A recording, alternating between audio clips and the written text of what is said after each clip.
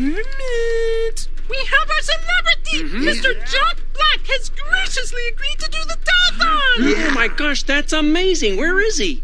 In the truck. Get out of here! You kidnapped Jack Black? That's illegal. But Kermit, what's more illegal? Briefly inconveniencing Jack Black or destroying the Muppets? Kidnapping Jack Black, Fozzie? Kermit, listen, whatever I may think of you right now, these guys are counting on you. You inspire them. What, to kidnap people? To work together. To kidnap people? Mr. the Frog, we all agreed a celebrity is not a people. Everything is great. Everything is grand. I got the whole wide world in the palm of my hand. Everything is perfect. It's falling into place. I can't seem to wipe this smile off my face. Life's a happy song when there's someone by my side to sing along. And waka waka waka waka waka to the podcast that does, I think, what it says in the tin.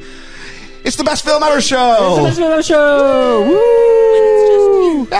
My name's Ian. Hi, my name's Liam. And I'm Georgia. Hey, no, Ethan. He's freaking out that he can't perform. It's weird. It's a reference in the film, but it sounded different when I phrased it to Ethan. So now he's off on a birthday trip to London. Oh, you muppet. Is he a man or is he a muppet? We'll answer that later. So it's the three of us. Who didn't we have last week? Liam, we did. It's been a couple of weeks for you, hasn't it? It is, yeah. My sister reached out. Oh, did she? She went, why isn't Liam on the pod anymore? Left. So there we go. Yeah, Wasn't getting paid enough. Yeah, he's just not. So he was fed today, if nothing else. I've got onto a better podcast.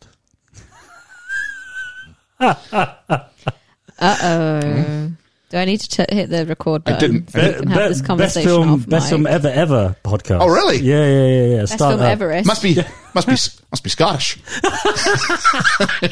Me, Georgia, and Ethan host it. What?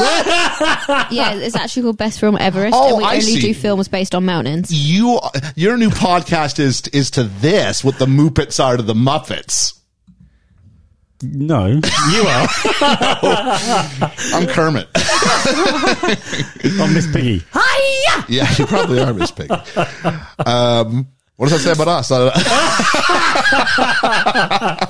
That's funny. All right. In all seriousness, no, we're all good. We're all good. All right. So welcome to episode number 134 on The Muppets, the 2011 version of The Muppets. Do you know I'd never seen this before? Had you not? No. Oh, you've still not seen all of it. No, have it's Mana Mana. You're so quick. Let's talk about where we charted, and then I want to hear more about this lack of Muppet in your life.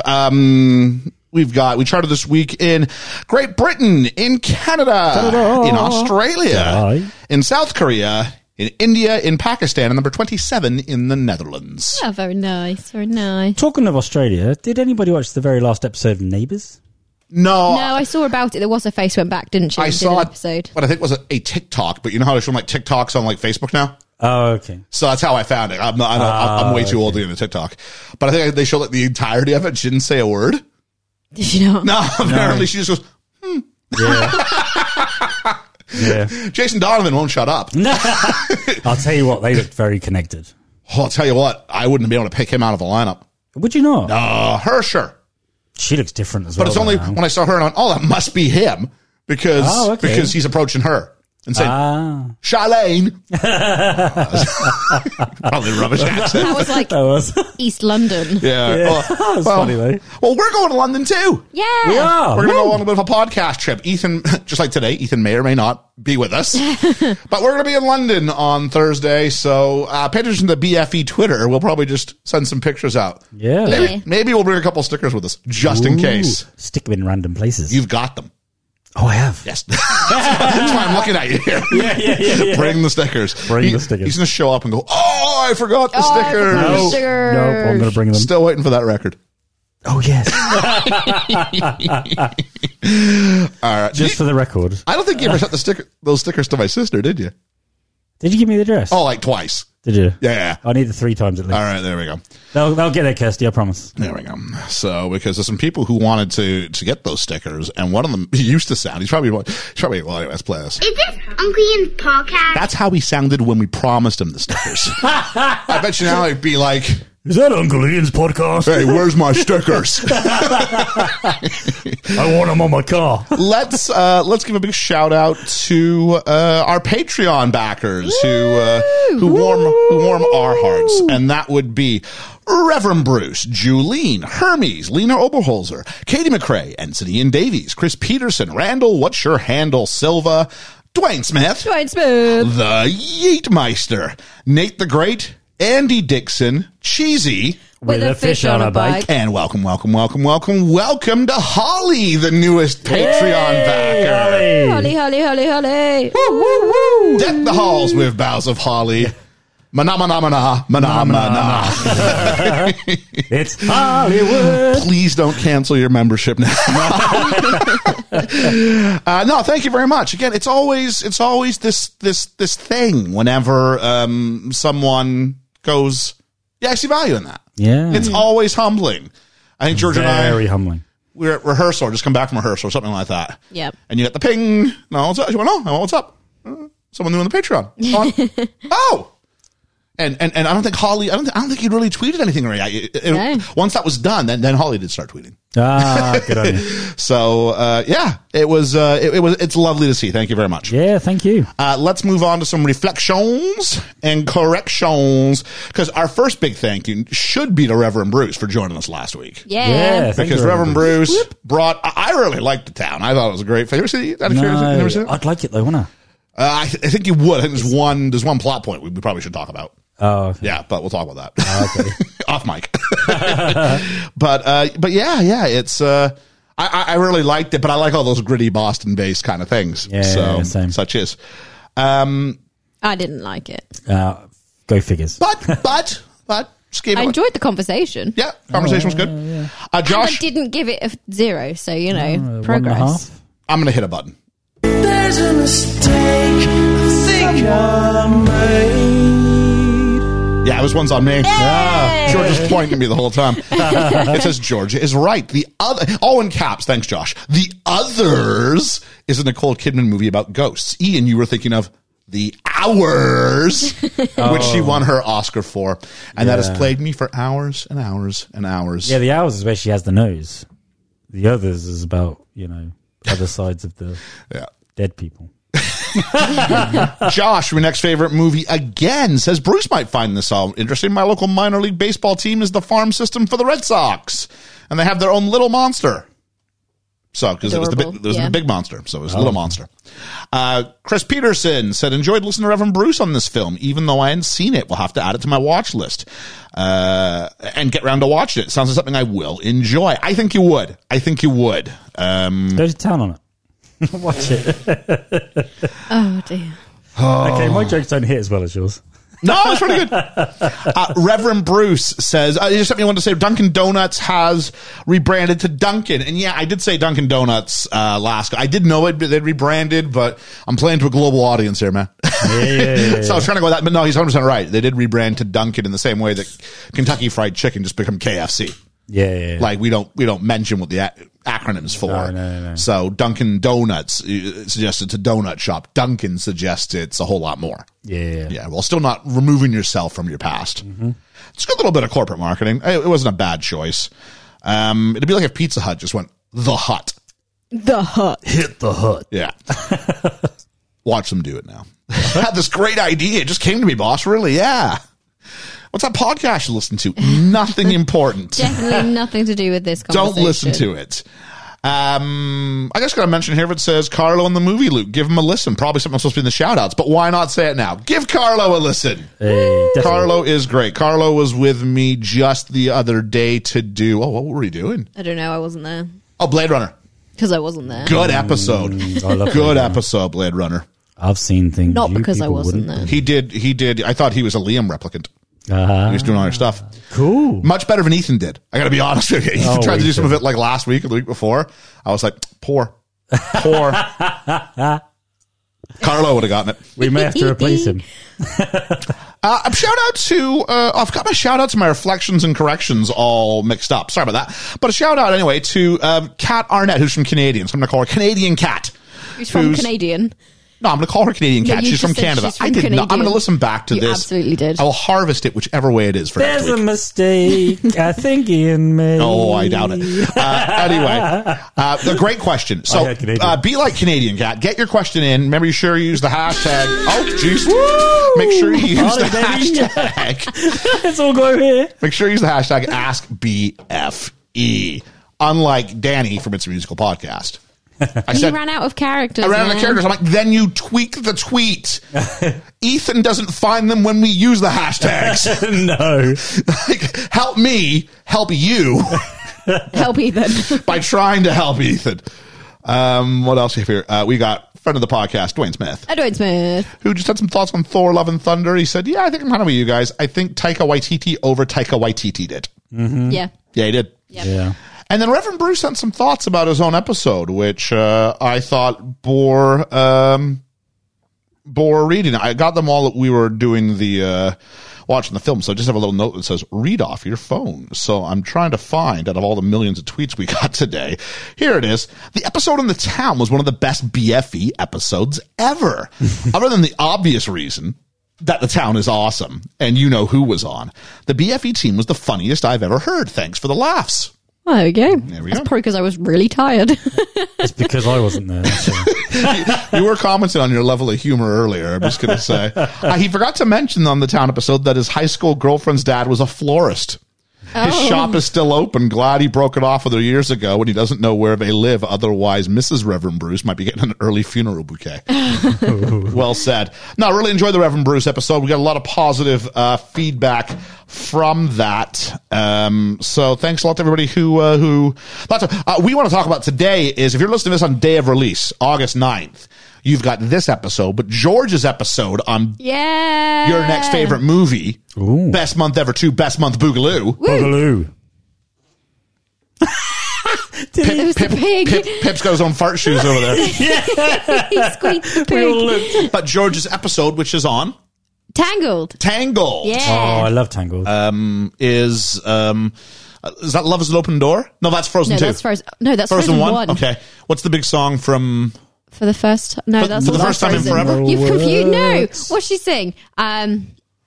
Is she... Oh, God. What about the light? The light, and they're all lifting up the lanterns. I see the light. Okay, so at last we saw the light. Oh, that's terrible. At last we saw the light about that song being in that movie. So why? Because I'm lost in the woods.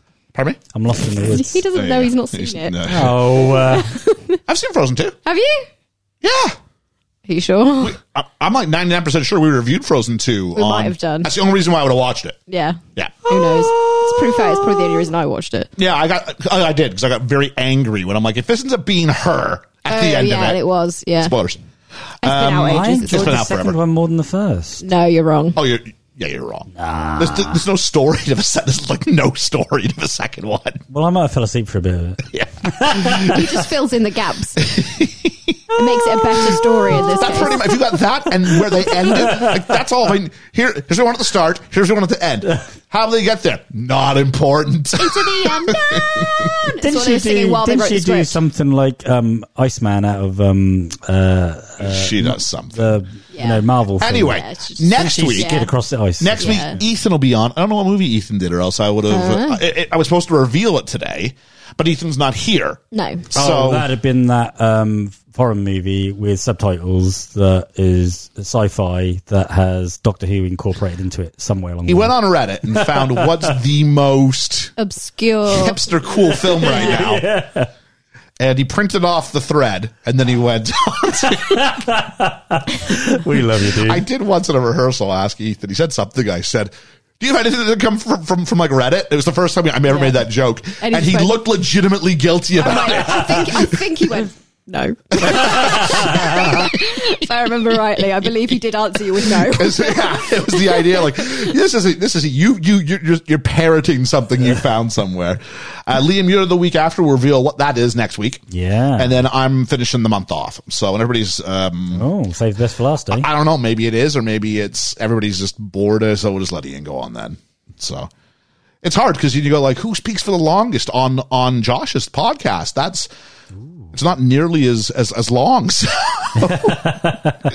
I want some people's. I it's wonder forever. who does have the longest episode. Oh, I'm trying to on his. Yeah, I bet it's probably me.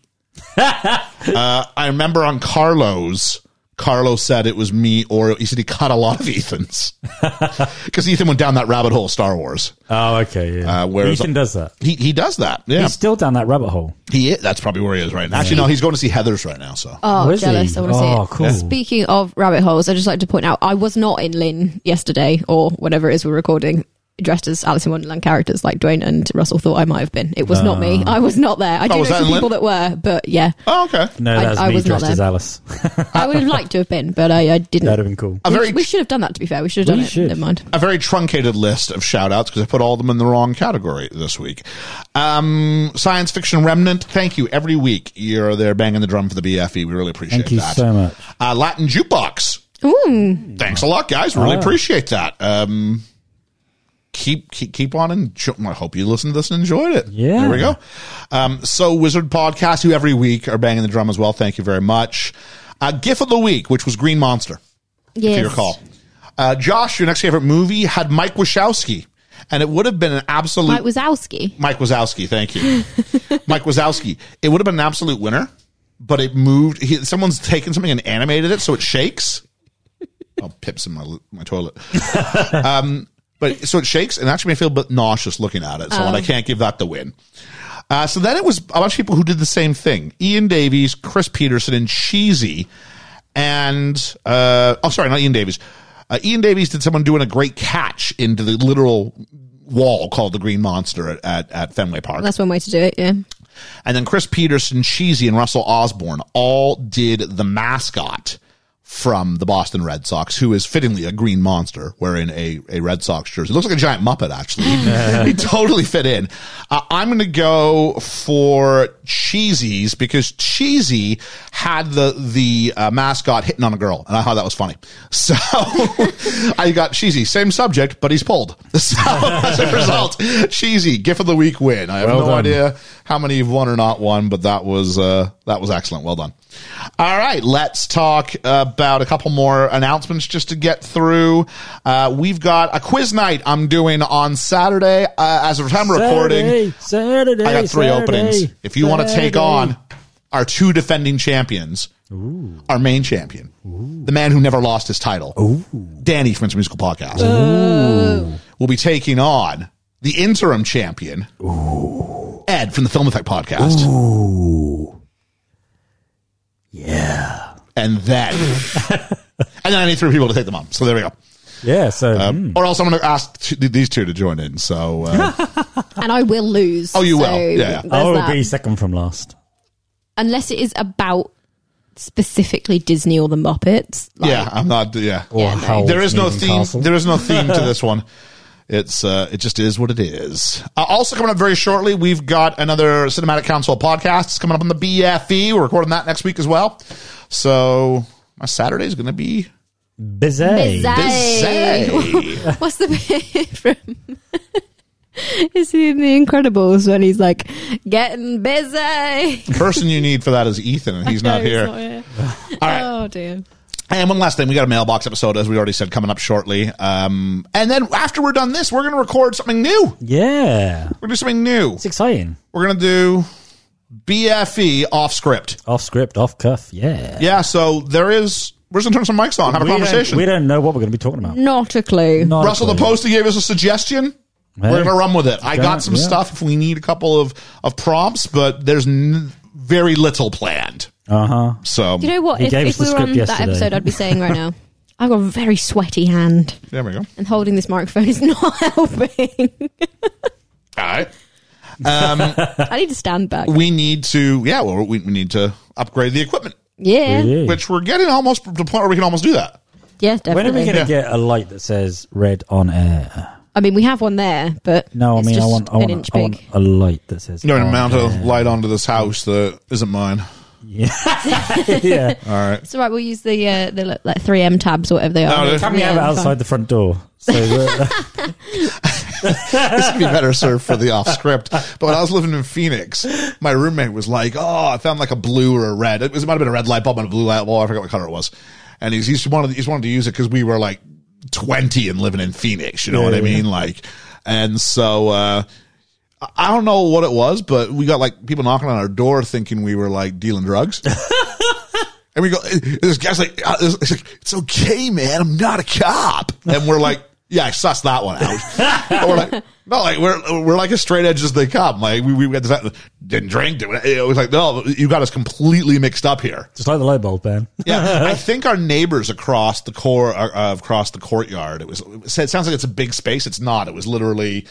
The sort of we came out of our door, out of our apartment, and down like a flight of stairs that only belonged to our apartment, and then literally there was like enough for a sidewalk, and on the other side there was another thing just facing us right away. Oh, okay, yeah. So it was only like you could literally just like toss like an avocado or something. I know I chose an avocado, but you could toss an avocado like with relative ease. You could play a game of catch, and it wouldn't be challenging. It'd be like we should be further away to do this. Yes. If we were on their landing and they were on theirs, and it was like a sitcom. Like every week, it felt like there was a different neighbor in this place. Yeah. But one of them did get done for dealing drugs.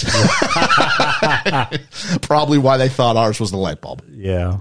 That was our light bulb moment. So, more of that stuff at that point. So, why not give us a review, Apple or Spotify? I hear 5 is a nice number. 5 is the magic number. Yeah, and it's those 5 stars that are going to help us. I've got a dream now. The dream is. I've got a dream, and the dream is I want to be Rotten Tomatoes certified. Ooh. But in order to do that, you have to have a whole bunch of 5-star reviews.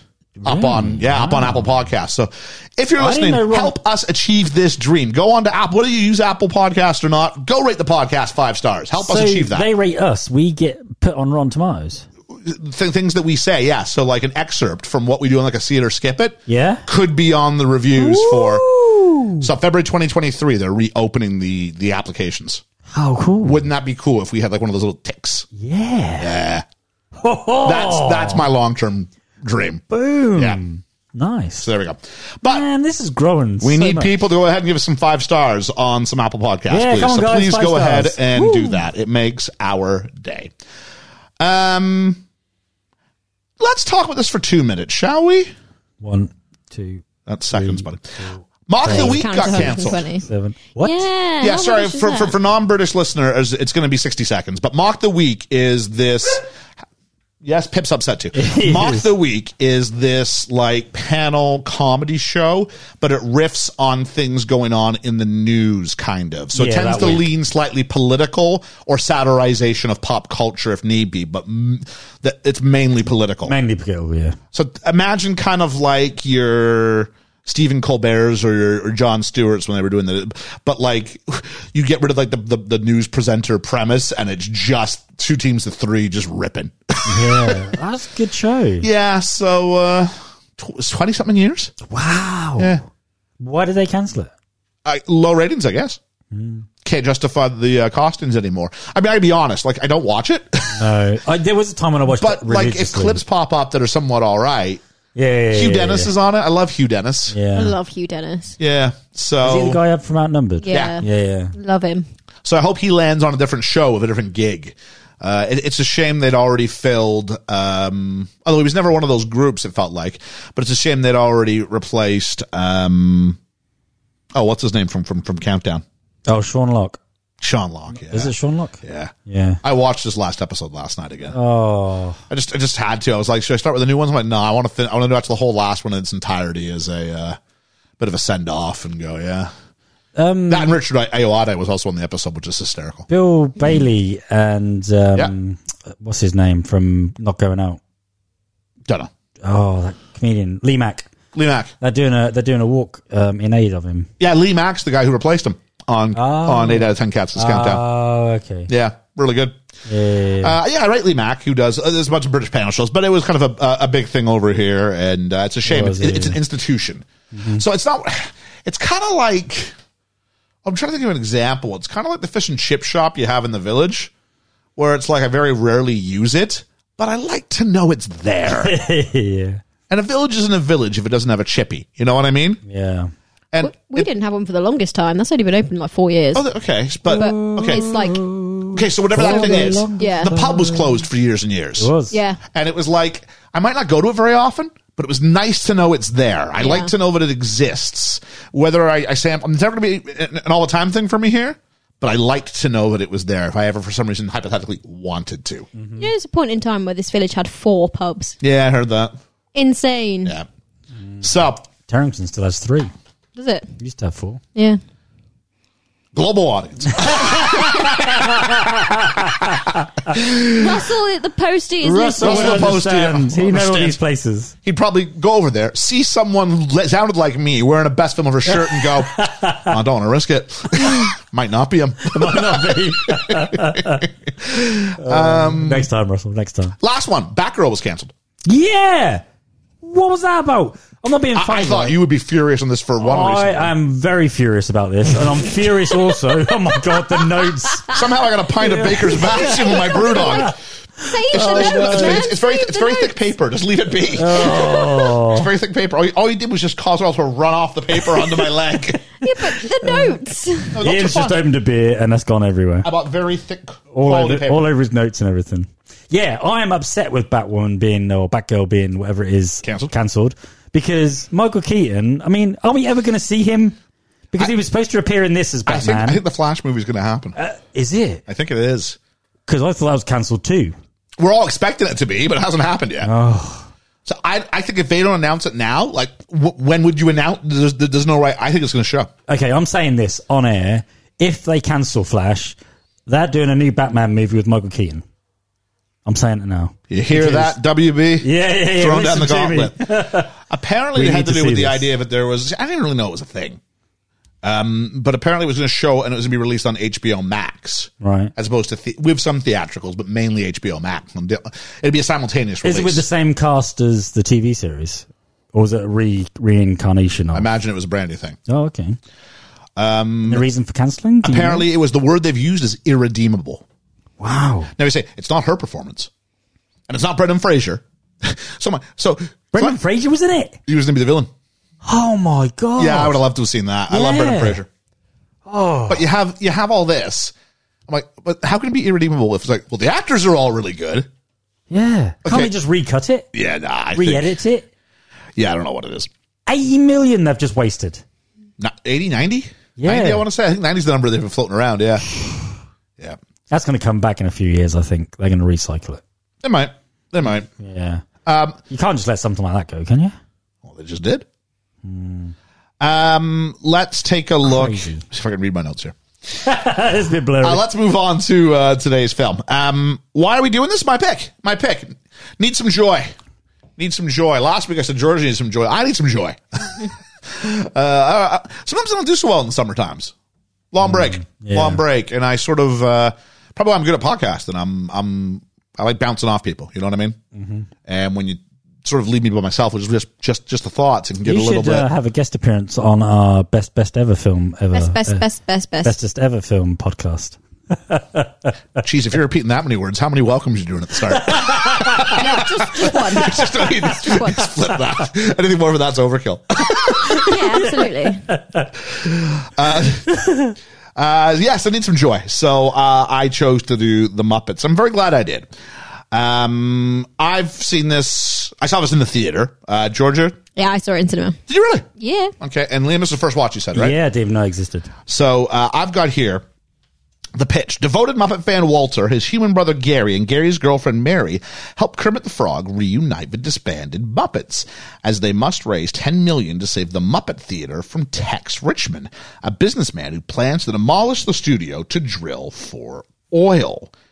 Directed by James Bobbin, who did The Ali G Show, Alice Through the Looking Glass, and Dora and the Lost City of Gold. Oh, yeah. Winner. As well as would go on to do the sequel to this film, Muppets Most Wanted. Is that the one with Turn around. It's that one there. Yeah. I didn't even know that existed either. I did not. Until that came up. It is. We'll talk about that at the end of the movie. Written by Jason Segel. Jason Segel, who acted on How I Met Your Mother. Most people know him. He is Marshall. Also wrote and starred in Forgetting Sarah Marshall. Did not do Get Him to the Greek, which is the sequel to that movie, but he gets a writing credit because it based on the character of Aldous Snow, which he created. Yeah. Which basically was, hey, Russell Brand, come in here for a minute. Okay, I've met you. Okay, that's the character. The 5-Year Engagement, Sex Tape, and AMC's Dispatches from Elsewhere, which is a little bit of a hit in the States right now. Nicholas Stoller also wrote this, he was the director of Forgetting Sarah Marshall, writer-director of Get Him to the Greek, writer of Gulliver's Travels, writer-director of The 5-Year Engagement, writer of Muppets Most Wanted, director of Neighbors, and writer-director of Neighbors 2, writer of Zoolander 2, writer of Fun with Dick and Jane, writer of Dora and the Lost City of Gold, and writer-director of the upcoming film Bros. Yo, Bros. Yo, Bros. I mean, I don't want to be that person, but he didn't write Gulliver's Travels, did he? The film. Did I say Gulliver's Travels? I meant to say Gulliver's World. I think I said Gulliver's Travels. Sorry, Gulliver's World. I think. Okay. I think that's what they called it. Well, the film, whatever it was. Yeah. Is that the one with Jack Black? It is the one with Jack Black. Yeah. Oh, okay. Cinematography, I forgot, by Don Burgess on the start of a page. I'm like, what was the thing he did? Cinematography by Don Burgess, who just did cinematography on a couple of films called Forrest Gump. Wow. Forget Paris, Contact, Castaway. Wow. Spider-Man, which we've done on this pod. 13 Going on 30, which we will never do on this pod. I didn't mind that. Oh, it's terrible. Fool's Gold, Source Code, Flight. Which Denzel Washington one? Is that the one where he's an alcoholic? Yeah. Great Great film. Good. Muppets Most Wanted, both Christmas Chronicles films. I like those. Both Aquaman films. I like the first one. And Pinocchio. I think this one's a stop motion animation version. It's coming out September 8th on Disney+. Oh, okay. There we go. Are you lying to me? Pardon me? Are you lying to me? Score. Bigger? I'm a real boy. Score composed by Christoph Beck, Montreal's own, who I did try to get on the pod. Did you? I tried to play the whole, you're from Montreal, I'm from Montreal. Yeah, he didn't respond. But he's done Angel. We should have got Simon Callow back on. For this. The Muppets. I wonder if he's a Muppets fan. Oh, you reckon he is? I reckon he is. Angel, The Practice, Buffy the Vampire Slayer, the TV version, I think. Yes, very much so. American Wedding, Garfield, A Tale of Two Kitties, What Happens in Vegas, Red, Crazy Stupid Love, Pitch Perfect, Ant-Man 1, Ant-Man 2, Frozen 2, Free Guy, and the upcoming Ant-Man 3. Nice. Cool. That's a good selection. Songs by Brett McKenzie from Flight of the Conchords, New Zealand's own. I bet it's killing Ethan to have to listen to this and not contribute at this point. He's done stuff for Muppets Most Wanted, Dora and Velocity of Gold, and numerous original works for The Simpsons. So there we go. And let's do some context corner. So if you ever watch Forgetting Sarah Marshall, which one day I will bring to the pod as my wild card, 1 year. It's a good film. You're a big fan of this. I am. It just falls short of the mark. I did Forgetting Sarah Marshall on Chuck and Ruff Goes to the Movies. Back when it was just Chuck Goes to the Movies. It wasn't so rough back then. Jason Segel and Nicholas Stoller. In this film, he does a little piano bit where he's drunk and he starts singing about the Muppets. Oh. He started, it's time to play the music on the Muppet Show tonight. Yeah. That's when he's crying, trying to get over his relationship. So at that point, I heard rumblings that this is because he's a massive Muppet fan and was going to write a new Muppet movie. And I was like, yeah, come on, right? The guy from How Much Your Mother, the guy who wrote Forgetting Sarah Marshall, how do you take that and how do you go with the Muppets with it? It felt like it was a little jarring because I'd seen him in Knocked Up. I think you did and things like that. I think you did a great job. And so he went to Walt Disney Studio Executive Vice President of Production, Karen Falk, and pitched it, and they were offered a deal to develop the script. Wow. Nice. So the news became public in March 2008 that Disney had signed a deal with Segel and Stoller. Originally, Stoller was going to direct. That changes. Segel announced he turned in the first draft of his script and was hopeful would live up to previous Muppet movies. Later, Stoller noted that he and Segel had written a, quote, old school Muppet movie where the Muppets had to put on a show to save the studio. I mean, just in that pitch, it sounds like, how much more Muppet does it get than that? Yeah. You know what I mean? Yeah. Which is essentially what we end up with. The underdogs. Yeah. In the same interview, Stoller confirmed they would get as many cameos and guest stars as possible. Originally, it was going to be titled The Greatest Muppet Movie of All Time, with 3 exclamation marks. Brilliant. And an early leak of the script suggested as well, isn't it? it would feature just a huge amount of cameos. Another former title of the film was The Cheapest Muppet Movie Ever, which I think is cheapest Muppet movie ever made, which I think is an even more Muppet movie title. Oh, that's great. And that was after they were going to nick the name of an unused script written by Jerry Joel back in 1985. Later, it would then be switched that it would not be Nicholas Stoller, but James Bobin would direct the film. In February 2010, additional details of the plot surfaced, including the whole oil magnet underneath the Muppet Theater. And the only way to stop me to put on a show would draws 10 million viewers. Really kind of weird. You wouldn't expect this, but in 2010, they went to Pixar Animation Studios so Pixar could help them fine-tune the script. Wow. So if you think about it, no one gets story and heart in today's day and age like Pixar. It's a natural fit, even though at first you just think, well, they're the computer people. It is, but their stories are always so good. And they don't go to cynical places. They go to places that are natural and warm and even things like that. Even if it's not the place you expect it to go, it's always the place it should go. Yes, that's a very good way of putting it. Nice. A spoof romantic comedy trailer was played sort of set up and set out into cinemas, which presented it as it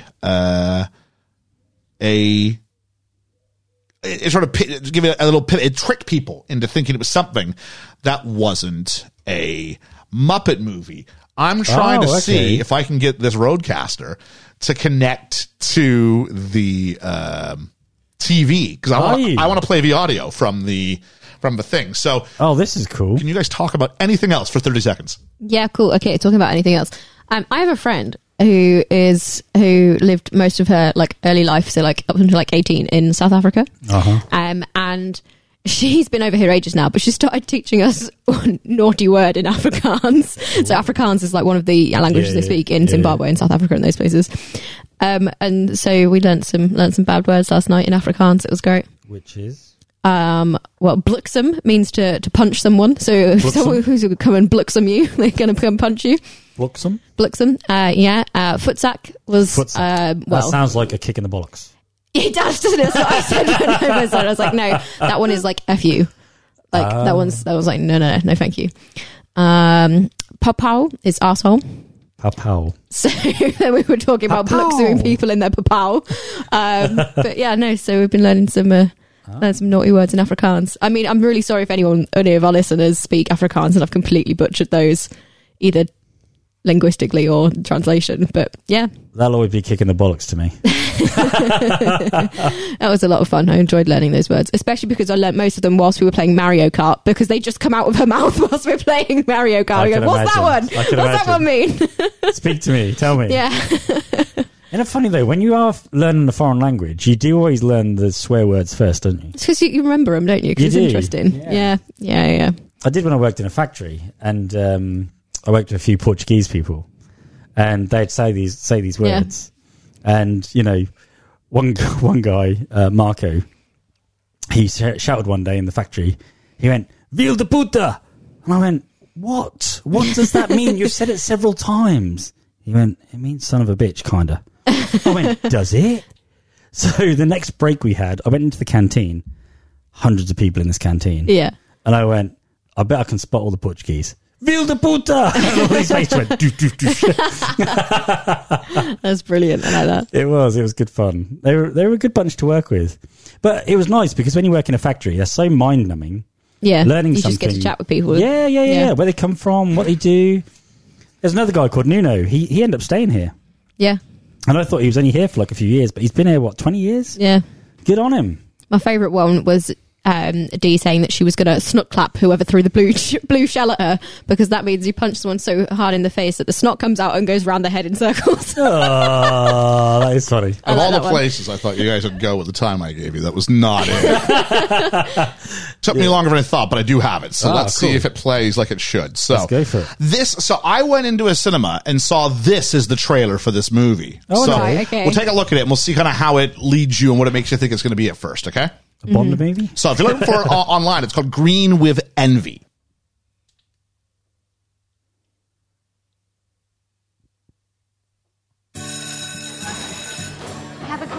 Station. Hi. Hi. Two people searching for love. This is the most romantic thing ever. I've always dreamt of seeing Los Angeles. One chance to go the distance. I was just wondering what the plan was for dinner tonight. Oh, I don't care. What do you feel like? Okay. I'm going to go for a walk. But sometimes I forgot my anniversary with Mary. You have to break your heart. You know when you've been trying to figure something out and you can't figure it out and you figure it out and you're like, duh. To find its other half. You're my best friend. Jason Segel. I love Mary. I love her so much and I can't lose her. Amy Adams. I love you too. Kermit the Frog. Hi there. Miss Piggy. Kermit! Whoa. Wait, stop. Are there Muppets in this movie? Oh, yeah. Come on, guys, let's go!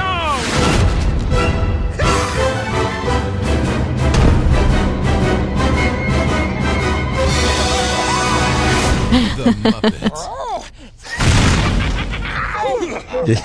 Wow, that was an expensive-looking explosion. I can't believe we had that in the budget. That's brilliant. All right, so that was the start, which I thought was really... Isn't that amazing? That was really cool. And so I was sort of buying into it, going, oh, I like Jason Segel. Yeah. Amy Adams. I'm like, all right, it's a bit formulaic, but I love a good little rom-com. Like, that's okay. And then they brought up Kermit the Frog, and it was like... Insert any movie where at the last second they do some sort of big twist, like maybe, I don't know, Fight Club or something like that, or Seven. My brain's going, wait, what's, I'm trying to process this, all this, like, this crazy left turn. That's and crazy. I walked out going, oh my God, it looks like it could be like really good. Oh no, please don't ruin this.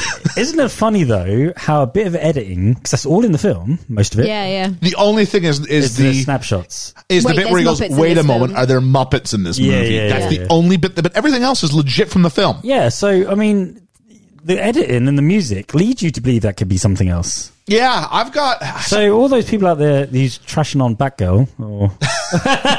You can save almost anything. Star Wars was saved in the edit. We've talked about that. Yeah. But I mean, I got a version of, when I do a series of like 4 or 5 introductory lessons when I teach students film. Yeah. Hey, here's film. Here's the big 5 sort of pillars. And we do a whole lesson on editing. The first 5 lessons, they kind of hate it because nothing but taking notes.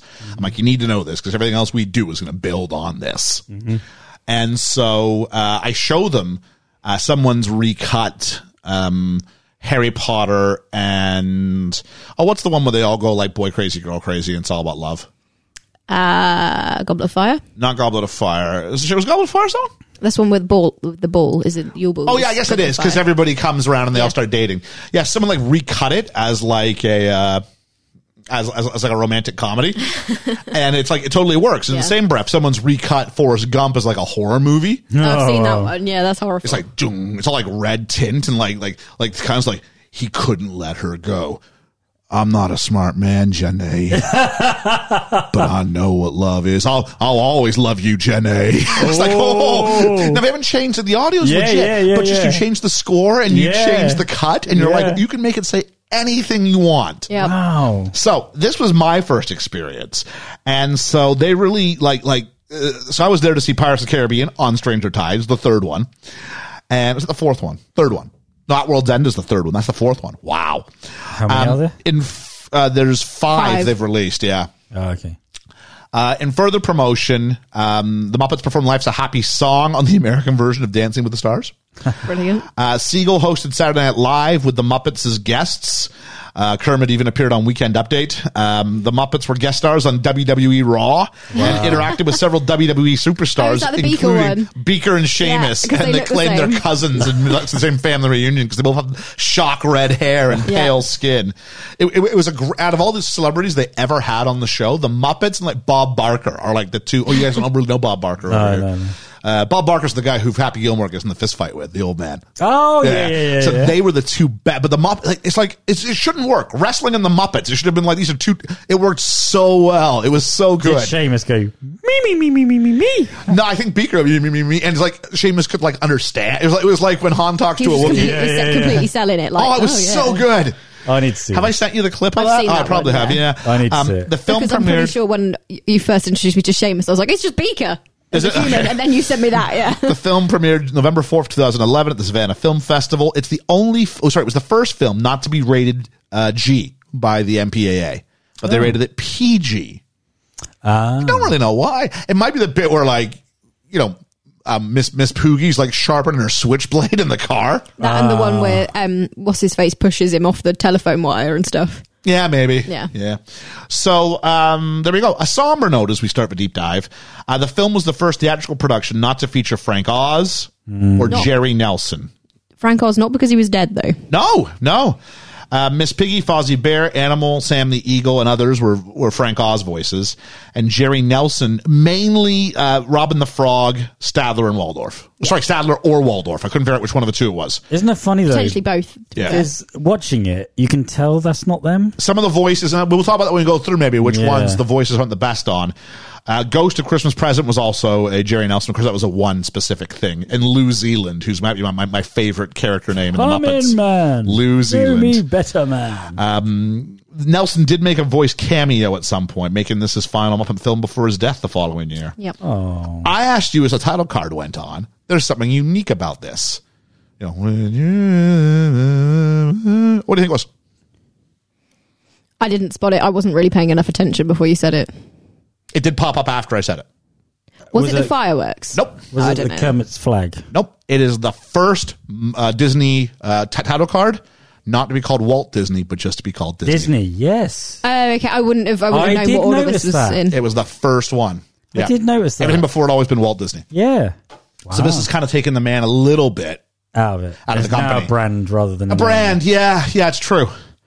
So the prelude, we meet Walter through some back home videos. I've gotten my notes. How old is this camera, or how old are these two characters supposed to be? Because this footage is from like a 1960s or 70s like home movie. This isn't even like camcorder. This is grainy, like we ran proper film through this. Yeah, but I think they do that just to show you the age of time. Of course they do, but that's what we do on this podcast. We just kind of rip on stuff like this. We do. Yeah. It's because they're from small town. So they're from small town USA. Small town's got all of the like old tech still, because even the car that they're fixing in the shop is an old car. Yeah, that's true. How do they get the car in there? And the bus is an old bus. Yeah. But they do make references to the internet, so it's a set weird. In like modern day, but they've got like it's like they're like a time capsule. It's like if you had like The Village by M. Night Shyamalan, but rather than be like the 1600s, it's like just like 1987. Or actually, they're probably they're way earlier than that. How about 1955? Yeah. There's a nice recurring joke during the growing up montage about how Walter's height never changes. Yeah. Once he got to one height, that was it. That was it. Sorry, you were going to say something, I think. I was. The car. How did they get the car in the shop? Did they build it in the shop? In the classroom. Yeah. The classroom? Yeah. Who knows? I imagine they, probably put, so there's a fourth wall we don't see because it's not there and they just wheel it in. Or they actually did build the whole thing and then sort of, put the car in and then put the wall up. That's what I would do. Well, I mean, in the grand scheme of the show, in the film universe. Yeah. Not. Oh, you're not supposed to. Yeah. Do you know what I mean? Would they dismantle it? They travel by map, dude. Like they traveled the car by map into the schoolroom. Yeah. Wow, that's cool. Right. Please travel this way. The laws of physics don't apply anymore. Walter's, I wasn't expecting the car in the classroom. No, it's a great visual gag. Yeah. Walter's sad because he's not ever tall. Gary's the nicest brother ever, except for like Gary's like a reasonable height, and then they get to like when he's like finally Jason Segel gets into the role, and it's like all just shaggy hair. I'm like, dude, you look every bit of like 35 right now. Yeah. Then he gets the haircut. He actually looks younger. We get some vintage footage of the Muppet Show, and the other kids pick on Walter because he likes the Muppets. The Muppets are where he found his outlet.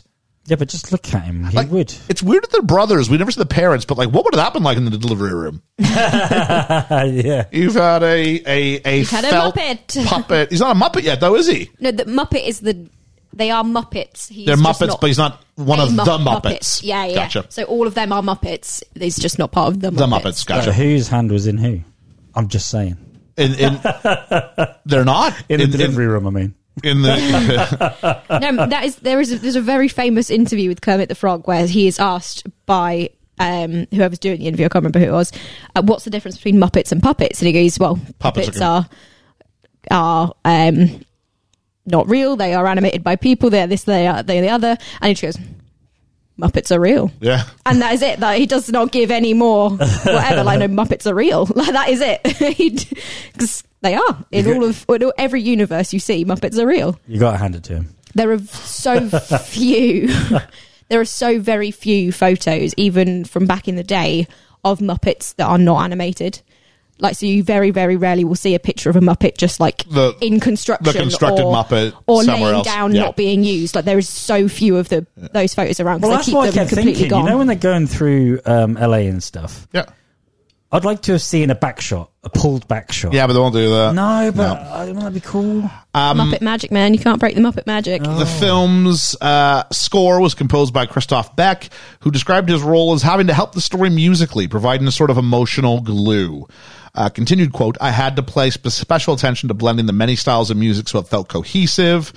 He employed many instruments he considered underused, as well as ones rarely used in an orchestra, like a banjo, which of course you would. You've got to. Yep. Meet Walter. Named Walter, of course, because... Walt Disney. Yeah, I never realized that. I saw it, I'm like, of course he was. Yeah. So we might have taken Walter out of the title card, but we made him the central character. What's the two names you could have possibly given that character? Walter or James for Jim Henson? Like, that's like the only two you probably could have gone with, like, for an honorary... I'm glad we didn't go with James or Jim. No. Yeah. No, because that wouldn't be his style. No, it wouldn't be. No. But that is like the only places you could have gone with that name. Yeah. Can I say right now, I don't like Walter. Oh, the character? Yeah. Okay. I don't like the character at all. Oh. I think the character is selfish. I think the character is... I think the character is very selfish. Yeah, he is, to be fair. Because his brother does everything for him. I think he's very selfish. I don't think he thinks about anybody but himself. Now, not just because he's been blinded by whatever, but he's just singularly focused. He's obsessed about one thing, and that dictates everything. Like, he might ask a question which we'll get to, but my one main challenge with this movie is watch it with Walter as the character I'm supposed to be aligned to. I don't think you're aligned to him until we get to the Muppets, so he's our vehicle to the Muppets, isn't he? Because by the time we're with the Muppets, the story switches to Amy Adams, doesn't it? Well, the voiceover's his, though. At the start, isn't it? Yeah, but I think he's the vehicle to the Muppets, not to... Like, it's not his necessarily. That's interesting. I've never read this as being like... We'll talk about it more than a film, but I've never considered it to be like Amy, Mary's perspective.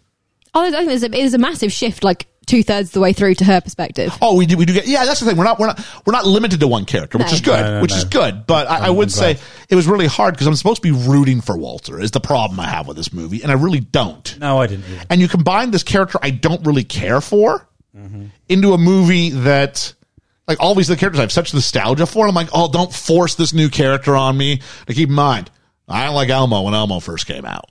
I still don't. It was just a bit. I've accepted this as part of the deal now. I still think, like, if something with the Muppets came out like next year, and Walter wasn't there, it wouldn't bother me one iota. No. Not my Muppet. Fun fact for you: he has not been in anything since. Well, he's been in one thing since. What, the sequel? Yeah, that's it. Oh, is that it? Yeah. Okay. He is not used. Walter the Muppet is not used. I imagine he doesn't test well. I really do. I felt a lot for Animal in this. Huh? Yeah, Animal's got a great little arc in this. Let's take a look here. So Walter eats some pop brownies and thinks he's supposed to go on the TV. Yeah. That was my interpretation. Apparently he was dreaming, but I'm like, that went a dream. This felt like the scene in Empire Records where the kid eats the pop brownies and they're like, you should come join us, Mark. It's the same scene. The only difference is they don't eat him at the end. He wakes up, he's covered in sweat. I'm like, are we going to, what are we doing with the rules of being a Muppet now? They can sweat? Yeah. Have we decided this now? Because I didn't see any sweat. Me either. Walter absorbed it. Walter at this point, somewhere around here, runs across a dresser. The sweat was on the pillow. Pardon me? The sweat was on the pillow. Oh, was it? Okay. Yeah. He runs across a dresser. The puppeteers performed Walter's choreography all wearing blue costumes against a blue screen. Makes sense. So that was all right. I don't know if it's here at the theater. I saw the note. I think it's probably here, so I put it in there.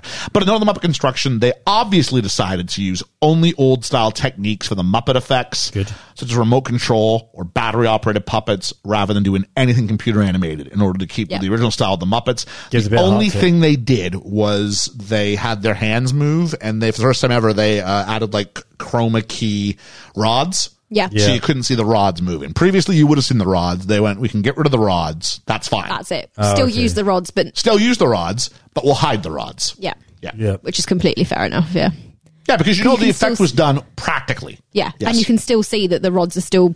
You can still the movement of Kermit's hand still looks like rod movement. Everything that we see had to have been done physically. Yeah. It wasn't like we used a computer to shortchange any of this. No. Which would be a shame because we talked for people who are new to the pod or haven't gone back that far. One of our in the first 6 months, we did 1979's Muppet movie. Yeah. And we talk a great length with the practical. And it won actually a fair number of our besties that year for like practical effects and special effects and things like that. How he rode a bike and stuff. Right. Oh, yeah. That's still the most impressive thing I think I've seen a Muppet do. It is impressive. Is riding the bike. Yeah. I don't know. Sitting in that canoe is impressive as well. Yeah, but the bike, on the actual lake. that shot of a Muppet, of Kermit riding a bike just down the street. Yeah. Like, that's not, we can hide someone here. We can, no, this is just, he's actually doing it. He's actually riding a bike. That's insane. Yeah. If you want to know how he did it, go back, listen to it in the archives. Absolutely. It's great. So this, I've said that already. So, we get some exposition talk, which actually is okay in a Muppet movie because you say things like this. Oh, yeah. Like, I can't believe found it quite funny. They then acknowledge that it's exposition talk. I can't believe that you're well, in this case, not so much, but later on they do. Yeah. I can't believe you're going to go for it's your 10-year anniversary. Yeah, I know. And I'm like, how old are these guys? Like, this is Bert and Ernie, right? It is, yeah. Actually, these are two grown-ass men. Grown, in the case of grown, not so fitting maybe for Walter, but, so they're sitting there and go, 10 years, yep, and we're going to take her to Los Angeles. Can't believe you're taking her down to Los Angeles for your anniversary dinner. Like, that's a long way to go for a dinner. Yeah. Yeah. You just always wanted to see Los Angeles. That's great. Very romantic. And he goes, send me a postcard from Muppet Studios. I can't do that. Here's the old fake out thing, right? It's because you're coming with us. Oh, boy. He goes, Mary doesn't mind. And to his credit, he does ask this. He goes, no, it's fine. And we do have to take in mind that some of this arc is also Gary's fault. I was going to say, I think actually a lot of the selfishness we see in Walter is because of Gary and how Gary treats him. But that's a different conversation. Well, we'll get there when it comes time for it. Yeah. So let's meet Gary, played by Jason Segel. Originally, the plan was that Segel would play a ventriloquist. I'm glad that did not happen. Yeah. As mentioned earlier, Segel played the piano in Forgetting Sarah Marshall with the Muppet theme in it. They gave him a feedback card from a child audience member at the early test screening of the film. The producers attached a handwritten note to Jason's feedback card that said, "To keep you humble." When they asked what the child audience member did not like about the film, the child wrote in response, "Gary's face." Brilliant. And we get our first song, "Life's a Happy Song." Someone by your side to sing along. Shh, shh, shh, shh, shh, shh, shh. What a great song, and my soul is happy.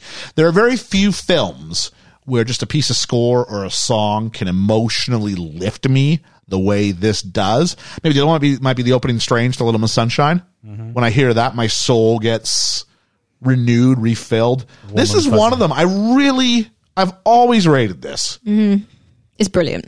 It's absolutely brilliant. I love it. Yeah. You directed a panto once. I did. And I believe this was your introductory song and your closing song. It was, yeah. Yeah. So when we were I sat down with you trying to figure out what songs you wanted in the panto. Yeah. And I went... And a third party member. Yes, yeah. And I went, we're having this as the opening and the closing. You went, okay, cool. That makes sense. It's the perfect song. Yeah. To introduce anything. Just like it's the perfect song here. So, and this sets the tone of the entire film. It's playful. It's warm. Yeah. It's clever. It's authentic. That's what hooks people in, though. Yeah. And it's an original song. And what this says to me is, okay, this is just going to be a rehash of the stuff we already know because this is modern. You know what I mean? There's something new. We didn't just play the hits. There's some hits in here, but we didn't just play the hits. In fact, we lean 60-40, 70-30 towards the new. And that's okay. Yeah, definitely. So there's such a... As they're getting ready. So the whole bit of this is them getting ready to go out and meet Mary at school so they can begin their journey. Which, considering they've just woken up and brushed their teeth, it's not much of a school day. No, I think they just... Those kids have gone home by like 9:30. No, they just didn't get up early enough. They just got up at like 2 p.m. No wonder they got so much energy they can sing a song right now. Can anybody else smell a barbecue? Yes, I can. Oh. There's a great visual gag of the two of them with their prom dates. And I think I think Siegel must look. It must be Amy Adams. It is. But then there's like Walter his, and she's like looking off to the side, like she's frightened by him. He's slightly behind her, with his arm linked through her. It's great. Yeah, it's such a small. You didn't have to put that in there. No, it's such a great little detail. I've said I love Small Town USA, and I do. It's kind of reminds me a lot actually of what the what was it called in WandaVision. Oh, Westview? Yeah, Westview. Yeah. It's very much like Westview at its most squeaky clean, Leave It to Beaver-y kind of way. Yeah. And so it's like, and all these great little rhymes near the end. Life's like a lamb. Someone's there to lend a hand. Life's a bunch of pies. Life's a bunch of flowers. So someone to while away the hours. Life's a fillet of fish. Hey. Yes, it is. It's like, we're not even going to try and rhyme with this one. And like, you know who's going to carry this? Is Gary. Yeah. Is Jason Segel, because he's great at. It's not even singing, but you know what I mean. Sing acting. Like his face just presents. Yeah, but the idea of like faking to sing, but expressing visually through your face when something's a joke, when something's serious, when something's heartfelt, and he's acting against a Muppet. Yeah. Like there's no one giving anything back. If anything, his selling has to not make you think about the Muppeteer. Yeah. Underneath, 2 feet that we can't see, because he's selling it. He does such a good job in this film, but especially in this song. And like I said, this song sets the whole tone for the film. Genuinely, one of my bucket list items is to meet a Muppet. Really? Yeah. Okay. It's a massive one. I mean, like actually in character. Yeah. No, okay. Like to meet a Muppet. Like I think they used to do Dr. Honeydew and Beaker on their little science cart around Disney. Oh, really? And they do Great Moments of History or something like that with the Muppets. Yeah. Which you can't actually meet them, but you can see them see them being puppeted. I want to meet a Muppet. Genuinely. Why there isn't a proper touring show of the Muppets is if the Muppets did a show legitimately, if the Muppets did a show at the West End, how would that not make all the money? I think it's because you can only have the Muppets in one place at one time, because they are supposed to be the singular entity. Muppets. Yeah. So you could only have them in Broadway one place. then. Yeah. You know what I mean? But but even so, if there's one person doing 4 characters, it's trying to manipulate all these different people into. It's kind of like when Monty Python did Spamalot, right? Yeah. You just make sure that the right characters intersect at the right time. Yeah.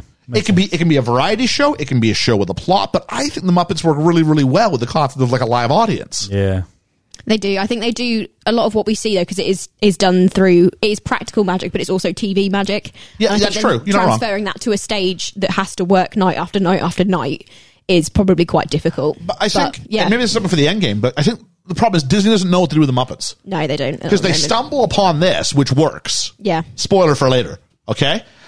And they've never been able to recapture it afterwards. And I'm wondering, is Jason Segel the only man alive who knows what to do with the Muppets? He might be. Yeah, but is it just a one-trick pony that you can do? Pull on that nostalgia once. I don't know.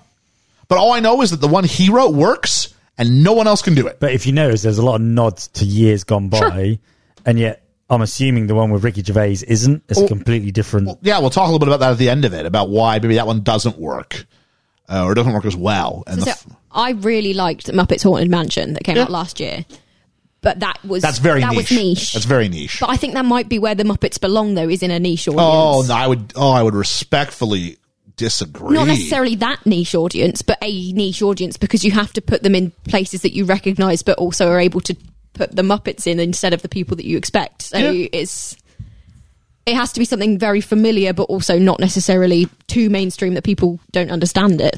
I'm just making a note for later. I want to talk about this a little bit at the end. Because we could easily get into this for way too long. Yeah, it's a brilliant Tumblr post that suggests having the Muppets as the characters in Les Mis. And they're all replaced by Muppets other than Jean Valjean? No, Javert. Why haven't they? Look, the Muppets worked as a Christmas Carol, didn't it? Right? Telling an old story, but with the Muppets. Why don't they do that again? Well, again, we'll talk to this at the end, because the problem is I want to have this conversation properly, but I don't want to go, we talk for 45 minutes and we still have a whole film to review. Yeah, true. So, maybe we can save it for our rant afterwards. Life's, we got that. It's such a great, there's a dance sequence, and they don't make Jason Segel do too much, but you get these lovely overhead wide shots on these on these studio lots. Yeah. And I'm like, How Much Your Mother did one of those with the suit episode. I love that. And I'm like, there's something missing about things like this. You can't fake this with computers. You can't. There's something about. Oh my God! You got 100 talented people to do something as one. And again, what plays like this is very musical theater. Yeah, this bit here. It's that camera angle. That's why musical theater works, is because there's something about when you get a group of people together and they do stuff like this. Yeah, it just adds. It can't be replicated by a computer. You can't replicate this with a computer. Yeah. So, and I want to be Jason. Here's my life goal. I want to be Jason Segel in this movie. You know what I mean? Because he barely has to do more than just lean. I think he's got like one little 2-step, and then he bails off camera, and they all continue. It's the dream. But he's just selling it all here. And that's all. Because you realize he does never paid that much attention to it. He does so little dancing in that sequence. Amy Adams does a lot more than he does. Way more. But he just sells it. Yeah. Yeah. And so I've got everything that I need. He comes into the classroom right in front of me. And of course, they're not part of a dance sequence. So it's the end. Oh, it's so funny and so clever. He's like, I guess you weren't. Oh. And meanwhile, she's fixing a car. Yep. And that's how you fix a 12-volt starter. And again, not only is it funny because you wouldn't expect that in the small town, you wouldn't expect that in a classroom. No. You wouldn't expect it from that gender teacher. Nope. Like, let's break all the sort of stereotypes down here. And she does it in a gorgeous outfit. And she does it just throughout the whole movie. Yeah. She does. In the school, she's like, now, kids, it's just spring break, and they do the same thing my students do when I say, they go, oh, but don't worry, we'll be back in a week to study some more. Yay! Yeah, I believe that. It's Ian's film students there, and English students too, yes. More poetry, they say. Shakespeare. Yeah. Honest thing. Because of COVID, we had to cut something from our exams. Yeah. And the decision was made. It was before I'd reached my current position. So it wasn't my call. And the decision was made that we would also drop Romeo and Juliet, which is the Shakespeare we have to do. Off the thing. And I told my class, and they were angry. Really? Well, they'd been taught well. Oh, okay. We were ready. We were ready for Shakespeare. Oh, okay. And they were legitimately angry. And I'm like, I hear you, but the whole school has to do the same thing. A bit like when we did 12th Night. Yeah. It's like me going through all what I went through. Yeah. And then you go and saying the show's cancelled. And the part where you're going, I know that I know that I know that I know this. Yeah. And then going, yeah, we're not doing it. Yeah. Cool. So that was the thing. Is that my group, because it was also the fact that they knew it better than other people did. So they were like, we're ready for this. And when I took it away, they're like, what do you do? And now it worked out fine for them. I mean, geez.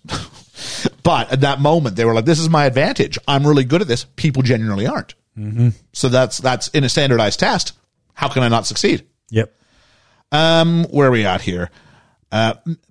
So Gary gets out some flowers that he was given in the song. We saw him get given, stolen. It's all kind of one in that song. I've learned if you sing through Small Town, you can nick so much stuff. Because people are too throw a lot of it back to the people. People are too embarrassed to like break up the song to get their stuff back. Yes, he does. But he goes, yeah, sorry, they kind of got damaged in probably in the dance break. It's from this big dance number I was doing, which is great. You go, they're going to refer to them. Oh, this is great. Yep. And Mary seems to be conflicted that Walter's coming, and Amy Adams does a really good job because it's all just little visual kind of. Mm-hmm. Like she's just not. He's kind of. It's okay that he's going, right. That leading question, and you go, she's not. Okay. And this is where we get the reprise of "Life's a Happy Song," and we're aligned to her instantly. He leaves, we stay with her, and then we get it's always just me and him, and it's very minor key, and it's very here's all I want. Raise the crowd, and the rain's pouring down, and then you don't get because they cut outside, and it's just the gardener with some water. It's so clever. It is, yeah. And then she comes back outside, and now we're back in major key. And there's a marching band doing like the backing now. Yep. Oh, it's so good. It's kind of very Austin Powers. And it's a big number, yeah. And then at the end, there's Walter comes sliding in, but he's sitting on a suitcase. Yeah. I was like, I'm not one to usually notice this stuff, but I'm like, that's really well done. Yeah. It's so slick. And there's even a cameo. You noticed who played the old man on the bench? I can't believe you've forgotten this. I have forgotten. Mickey Rooney. Mickey Rooney, yes. Jeez. There's a hidden Mickey for you. Yeah, Mickey Rooney. Because I'm visually, me remembering stuff is tough. During an interview with Terry Gross on NPR, Jason Segel said during filming he observed the choreographer giving instructions to Mickey Rooney and calling him Dad. Segel went up to him and said, "You can't just call any old man Dad." This is when he was told by the choreographer, "No, he's my actual dad." The choreographer was Mickey Rooney's son, Michael Rooney. That's cool. And they get on the bus, not Mickey Rooney, but our three main characters. They're off to Los Angeles on a Greyhound, like an old 1950s Greyhound. Leaving home on a Greyhound and bus. They leave, and then someone goes, "They're gone." And everybody falls over. I love how the bus goes through the sign. Well, not literally through the sign, but past the sign. And population goes down. It's a live count of who's in Smallville. It's brilliant. I hadn't noticed that, actually, or I hadn't written it down. The songs. It does it twice. It does it later in the film. And so. Let's talk about Brett McKenzie from Flight of the Conchords, who had to go to Muppets 101. At the Muppet performer's behest, McKenzie had to rewrite lyrics where the characters were referred to themselves as puppets. Mm-hmm. We're meta, but we don't do that. Because they're not puppets. They're Muppets. Yep. McKenzie also was informed during recording sessions with the performers that certain Muppets, such as chickens and penguins, do not speak. Nope. And instead vocalize in onomatopoeic sounds. Chickens, penguins, the fruit and veg don't usually speak, nor do... it's a bit of a loose one with the fruit and veg. Yeah. What about with the chef? He's a little bit... Well, he's Swedish. Garbled Swedish. He's garbled Swedish, although he does get one that you can absolutely hear what it is halfway through the film. I'll point it out at one point, yeah. There's the journey. There's lots of lens flare. There's a voiceover from Walter. Love lens flare. And we get to the Muppet Studios, and it's derelict. And the host and the tour guide shows up. And did anybody notice who the tour guide was? It's the... Alan Arkin. It's Alan Arkin? He is Mrs. Claus's dad in the Santa Claus's films. Is he really? Yeah. He's also someone else. You're going to kick yourself. I probably reckon, but that's where my brain's gone to. Wow, really? That film? Yeah. Santa Claus 2. Wow, I can beat that. No, Santa Claus 3, The Escape Clause. Go for it. Grandpa, am I pretty? Oh, yes, it is. Yeah. See, that's why I can't believe my brain went to that one. He is the only cameo from this who also did a spot on the original Muppet Show. Isn't that great? That's brilliant. Ties it in, doesn't it? This film gets me the emotions from like the smallest thing. It's really amazing. I'm like 5 minutes off it crying for the first time in this film at this point. They ask him, is this the, some tourists, Japanese tourists, I think it was asking him, is this the Universal Studios? And he gives the same look in Little Miss Sunshine when like they're talking about to Dwayne about sleeping with a lot of women. Yeah. And Olive's like, what are you guys talking about? And he goes, politics. So, is this the Universal Studios? Yes, it is. So he goes, hey, most of the stuff's closed, but that's Kermit's office. It's great. Should see it sometime. And everybody else goes. It's such a Muppet joke. It's great.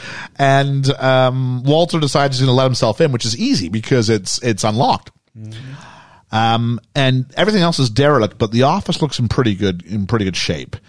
And if you look, there's a bunch of pictures on the wall, and one of them is of Jim Henson with Kermit. And it got me. That was, I was tearing up myself, but yeah.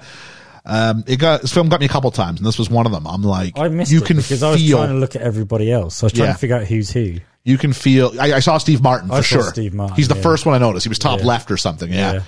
But then in the center, it's a little bit more lit than everything else. It was central as well, but is Jim Henson. And this movie was determined it was going to give some. I was going to give some love to Jim Henson. Nod. Yeah, a bunch of nods actually. Yeah. This is the first theatrical movie the Muppets have had since the Muppets Take Manhattan. Sorry, can I actually take... George is just showing me a picture of Alan Arkin in the Santa Claus 2. In the Santa Claus 3. Oh, 3, there he is. Jeez, he looks older than that. Oh, that was... I don't remember what that came out. He looks older than that than he does in... even in Little Miss Sunshine. Yeah, let me find out. When did this come out? I can't actually remember. I know that Little Miss Sunshine is 2008. I know this is 2011. Santa Claus 3 is way earlier than this that. This is 2006, yeah. There we go. Look at that. There you go. Where are we at here? So he goes into the theater. This is the first Muppets movie since the Muppets Take Manhattan to include the voice creator Jim Henson. Apologies. Although Henson's characters are voiced in the film by other Muppeteers, his uncredited renditions can be heard of archived clips of the Muppet Show, including Kermit's introduction. Yeah. And a snippet of a song to come later. So you can again, hear the difference. We're trying to make sure that we get him in there. Yeah. Meet Stadler, Waldorf, and Tex Richmond. The older I get, the more I realize I'm probably going to turn into Stadler and or Waldorf. Yeah. I mean, going to? The problem is I'm still on the stage half the time now. So at some point they will relegate me to the box upstairs and I will just sit there and bemoan to anybody who will listen, hopefully I'll have a partner in crime, about how much better things used to be and how this stuff is terrible. That'll bode well for me then.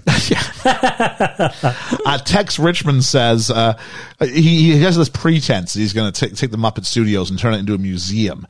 And he says, I think I'll call this room the Kermit the Frog's old office room. Chris Cooper plays Tex Richmond and is very good in this. Mm-hmm, very good. Who's Chris Cooper? Chris Cooper. Do you ever see American Beauty? Yeah. He's the neighbor. He's the neighbor. I don't want to give away the plot of the movie. But he's the neighbor whose son is dating Kevin Spacey's daughter. Yep. He's kind of homophobic and yeah. I recognize his face. He's in a few things, but that's the biggest thing. Wait, is Chris Cooper? Don't know whose phone that was. Oh, okay. So we've got the standard rich and famous contract Kermit signed 30 years ago. And they talk about how if they can't raise $10 million, then that'll be it for the cinema or the studios. And I think it's Stadler or Waldorf say, if I didn't know better, I'd say this was an important plot point. And Tex Richmond goes, there's oil under this studio. I can smell it. More importantly, the Geographical Survey I commissioned said that it's there.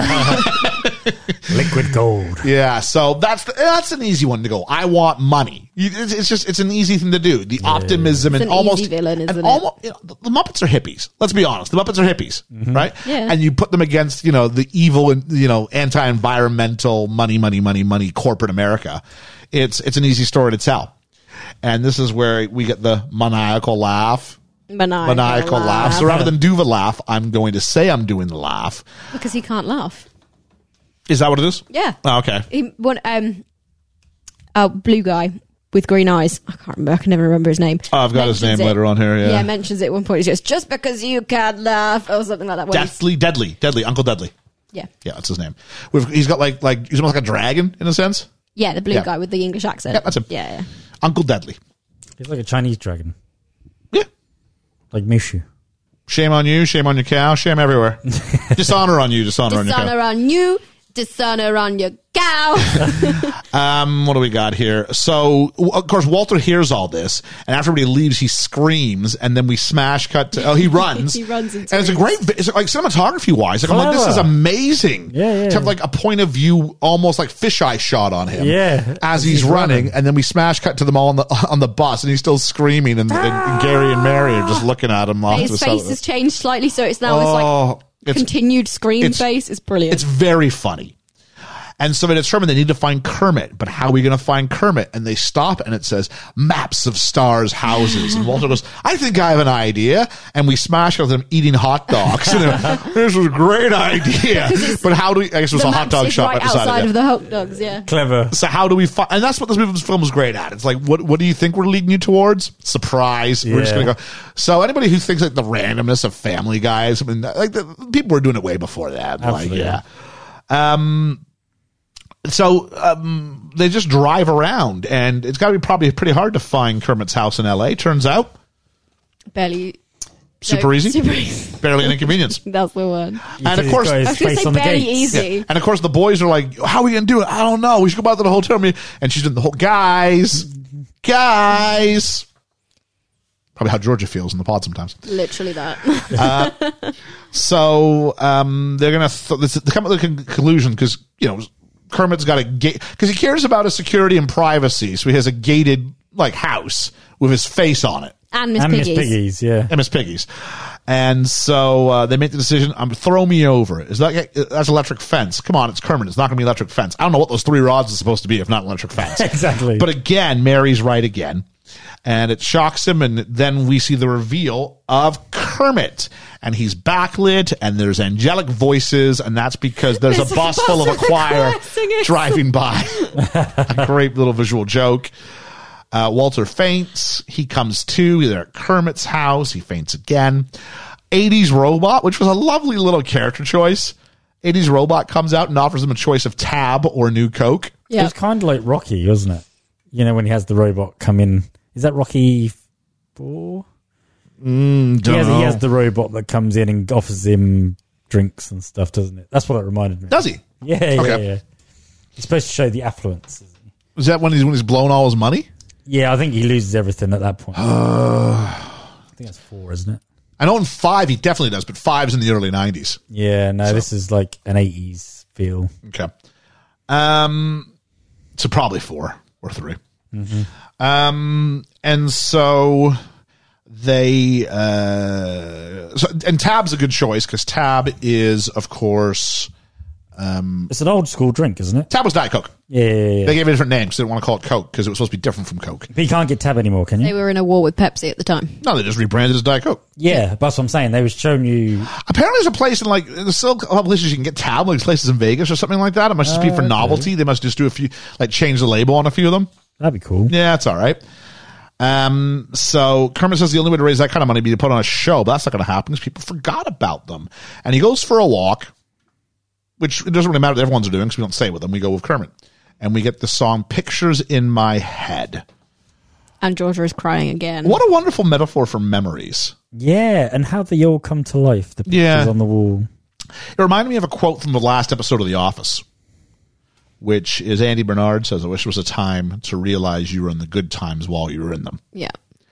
And that's true of most things. Places that I've worked or good situations where... Yeah, but you wouldn't be having the good times if you're remembering the good times when they're happening. The idea being not to remember, but to recognize this is a good time.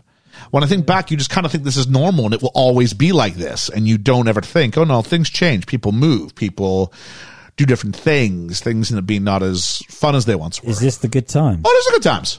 These are the times we'll look back on and we'll go... Probably, yeah. But we're consciously bringing it up. I don't know what to call these little things. I got some little... Fruit flies. Fruit flies, is that what it is? Yeah. A little bit like back in the days when we used to do shows together. We did a lot of shows, didn't we? A lot of shows. It was like show after show after show. Yeah, I did a run of several years where I was never not doing a show. Yeah, all 3 of us really, wasn't it? Yeah. And now we don't. Yeah, now we don't. I mean, lockdown really kind of helped with that side of it. Yeah, that side of it, yeah. Yeah, I'm doing a show for the first time in a while now, and it's all right.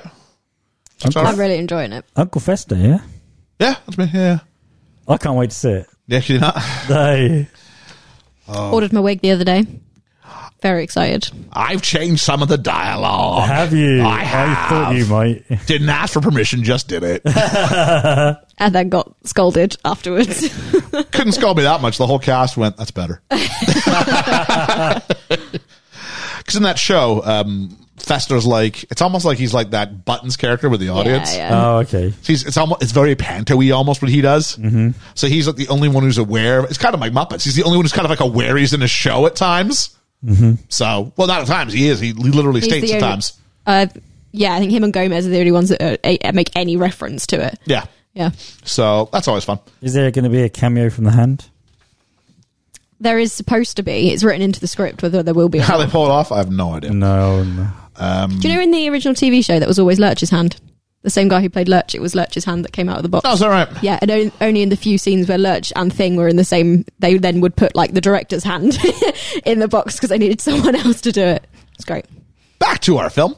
All the pictures come to life at some point and speak to Kermit, and some even join in song and percussion. I like that Fozzie's was the first one. When I was a kid, Fozzie was my favorite. And he's still the one that I lean most towards. Yeah. It's Fozzie. I do. Fozzie's my least favourite Muppet. Are you serious? I think it's because of the jokes. Oh. Yeah. I think Fozzie has such an innocent spirit about him. That's not true. Miss Piggy's my least favourite. Closely followed by... my least favourite. She's my least favourite. Fozzie, though. Yep. Yeah. So the last picture was covered. And it never gets, and we can see underneath it for a moment it's of Piggy, and he won't uncover it. No. And let's remember, in The Muppets Take Manhattan, they get married. Yeah. And the question is, because they always used to reset after each movie. You know, it was really strange as a kid, because you'd watch the Muppet movie, the first one, and they finished together. And you do the Great Muppet Caper, which was the second Muppet movie to come out. And I was like, they had to meet again? And I'm like, wait, you met the last one? So it was like, okay, each one we're going to reset. Okay, fine, fair enough. Because Muppets Take Manhattan, I think they meet again in that one or something like that. But they get married, and like, it's not really, but it actually turned out that was something they actually would continue with. Didn't they do one from outer space or something? They did. I don't remember much about that one. No. That one was Muppet Treasure Island as well. Muppet Treasure, but those are different because it's like Muppet Christmas Carol. They're like of its thing. I just remember Muppet Take Manhattan was a video. I remember I watched it with my dad. It's one of the last things we watched, I think, I can remember. Wow. Yeah. The Naked Gun as well. Probably too young for that I like one. the Naked Gun. What do we got here? So he goes, yeah, that was a long time ago. He goes back to Gary and Mary and Walter. Yeah. And she goes, wow, it sounds like, or maybe it's, Gary says, sounds like you guys aren't getting back together. And then Mary goes, this is going to be a really short movie. She's funny. And Walter goes, but you give people, come on, you have to do it. You're the Muppets. You give people the greatest gift ever. Children. No, the other one. Oh, ice cream. Definitely ice cream. So after that, laughter. Yes, laughter. The third greatest gift ever. That's even funny in itself. And that seems to work. Yeah. No, actually not yet, because it goes, don't you see Kermit? And then they do the whole, it's time to play the music. It's time to light the lights. It's time to meet the Muppets. And then Kermit plays the last bit of the refrain, but the piano's out of tune. I like that. Which symbolically suggests that it's not right. It's not working. It can't happen. Uh-huh. Oh, it's so well done. And you're like, okay, he's determined. No, 30 seconds later, I didn't know what happened. They're on the road. Like, they're like, but we really want to. Oh, okay. Time to get everyone. But he goes, well, how are we going to do that? And he goes, didn't you see our first movie? We drive. I just love any reference to them being aware of what's going on. It's nice. They get in the car. They go to Reno to meet the Muppets. And the Rainbow Connection is being violated. It's like, why are there such great prices on our hotel rooms? And if you look, Dave Grohl from Nirvana and the Foo Fighters is playing drums, cosplaying as an animal. Yep. Brilliant. Oh, it's so good. And this is where you would imagine Fozzie would end up. Doing like a little show at some like dead lounge act, not successful, living off the great times he once had. It's not even Vegas. It's Reno. It's Reno. It's not even Vegas. This is where Fozzie should end up if he breaks away from the Muppets. Yeah. Kermit introduces, this is Walter. He's a close personal friend, and then Walter faints again, which is nice. B-Tech Miss Piggy comes back with the rest of the Muppets, Miss Poogie, going, so I punched him in the face. And they all laugh, and Dave Grohl is great. Because much like Jason Segel in the opening, like he's got to sell this. Yep. And he's not with a bunch of puppets. He's with the Muppets. Yep. Oh, he's so good. I think that's why the Muppets is so difficult to get right, and why they do so few like new things with the Muppets now, is because you have to get the right people in. They have to be people that respect the fact that the Muppets are Muppets and not puppets. Because if not, it doesn't work. Yep. If you get people that don't sell it, it doesn't work. It's just shit then, isn't it? Like, it has to be, no, these are the Muppets. I'm working with the Muppets. How cool is that? Not just a show in it. Like, so Fozzie chooses to join Kermit. I think I would too. We go and we get Gonzo. He's the richest plumbing magnate in the Rust Belt. And there's this great joke. I don't know if anybody else caught it. He's like, tell so-and-so to send all the silly putty back to Beijing. And then he goes, tell the wireless plumbing department I don't mind the mess, just keep trying. That is funny. Plumbing without pipes or something like that. Toilets without pipes. So like, can you like literally what he's referring to? I don't mind the mess. Yeah. It's just really funny. But he seems a success at it. But what makes me laugh is here's a big bit here, and then really nothing rest in the movie. I'm not the way you probably feel about Fozzie. I've always felt about Gonzo. I love Gonzo. Oh, really? I really don't care for Gonzo. I'm a big fan of Gonzo because I think here's the reason why. It probably still was indicative of how I feel about stuff in general. Gonzo's all physical comedy. Yeah. Whereas Fozzie's. I've just never liked Fozzie's voice. I can't. Oh, really? I just don't like it. Again, I don't like Gonzo in the Muppet movies, apart from A Christmas Carol. He's great in A Christmas Carol. Oh, in Christmas Carol. I think I said he was the best part of Christmas Carol. I think. He's great in that. And they should do more stuff like that with him because he's great. Oh, he's brilliant in that role. I will say this. We haven't been talking too much about the voices to this point. Kermit's is the worst voice of the three I've talked about so far. Yeah. It's hard to duplicate. Yeah. I think Fozzie's is pretty good. I think I've just heard so much of New Kermit that I don't... Maybe New Kermit is your default Kermit. It might be, yeah. Slightly off. Kermit's is a bit off, yeah. I mean, the first one, I was like trying... Yeah, it's a bit of a... certain words you say are off as well. Yep. Gonzo turns Kermit down, and then Walter says, hey, just we're going. I once saw you recite Hamlet while flying a motorcycle through a ring of fire. Which is something like they would do. It is. Which is like the most absurd thing, and I love it. But the absurdity is what makes the Muppets the Muppets. That's because the Muppets weren't for kids. No. The Muppets were on HBO. They were on prime time. Yeah. Like my stepdad, I hope he's okay with me sharing this. He once told me that everybody would just smoke a doobie and then they'd go watch the Muppets. It was like what you do every Saturday night. I was like, that's great. Jim Henson would be proud. Would he? Yeah. He was such a cool dude. I mean, I think I mentioned it when we did the other one, but like, there's a documentary on the YouTube channel Defunctland that did a Jim Henson like mini series. Yeah, I've seen and that. It did the entirety of Jim Henson's like life and career, and it's absolutely brilliant. If you want to know anything more about Muppets and Jim Henson, go watch that because it's probably about 4 hours long total, but it is. I've watched a fair chunk of it, if not all of it, at your suggestion. I really did enjoy it. Well worth it. I mean, you find out right at the beginning, Jim Henson never wanted to be a puppeteer. He went into art school to do something else and just happened to take a puppetry class and then made Kermit with his mother's old green coat.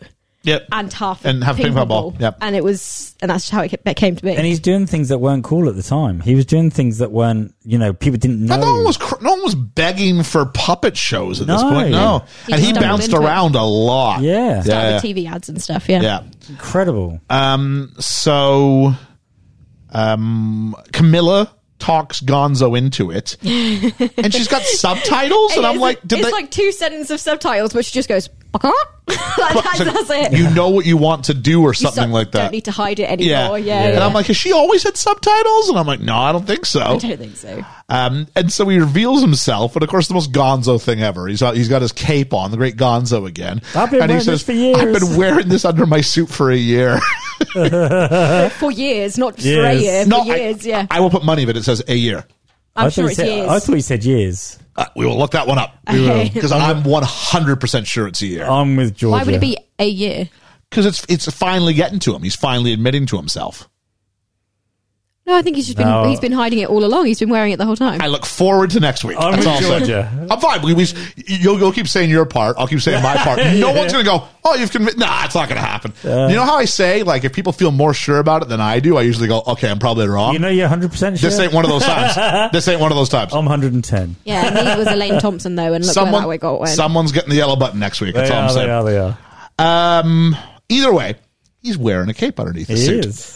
And so he has this button that he's made up that says automatic destroy plumbing business button. Yep. And they run away. Yeah, like, just appoint someone to run the business in your stead and cash the checks. Yeah. Like, if you're that big, he probably could have donated $10 million himself. Yeah. We're not going to think too hard about Gonzo's money, because that could have solved a lot of problems, actually, in this film. They could have hired celebrities. Just a thought. There's an explosion, and then as everybody comes to, I think it's Fozzie, best character, who says, boy, that was an expensive looking explosion. I can't believe we had that in the budget. Waka, waka, waka. Which is great. On to Animal, and Animal's having a therapy session. Now, I know this woman as the therapist from as the neighbor from How I Met Your Mother. I've never She's done some other things, but that's how I know her. Yeah, I recognize it, but... Yeah. Jack Black is part of the group, too. He's Animal's court-appointed sponsor, and apparently Animal's trigger word is drums. Obviously. Now, it's a word that's got synonyms: percussion, skins. I'll go with that. That's enough. Yep. And it turns out, because it's Animoff, but also Jack Black is one of his. Jack Black's really good in this. He's great. Jack Black, and again, Jack Black is like, you want to do the man or a Muppet? Like, he's also one who could be part of that song, because Jack Black's made a career out of basically being a Muppet. Yeah, absolutely. Yeah. He then, she goes, something about how it's Tuesday. He punches someone in the face and says that's one of my trigger words as well. Yeah. And then everyone stopped punching. This scene probably added to the PG rating. What, all the violence? Yeah. Yeah, probably, actually. Actual physical human violence. Yeah. Human on human violence. Yep. And so they go, shall I suggest we hook up the rest of the group via montage? And it's, again, so clever. So they do. So we get Dr. Teeth and the Electric Mayhem, Professor Honeydew and Beaker. I think he is just Doctor. I've gone back and looked. I think he's still just Doctor. I think he's Dr. Honeydew as well. Oh, really? Yeah. Okay, cool. I'll look that up. And then we see Scooter at Google headquarters. That is they actually flew to Zurich to shoot that scene. That is the actual Google headquarters in Zurich. That is so cool. Someone managed. Yeah, we got that shot because we care about the integrity.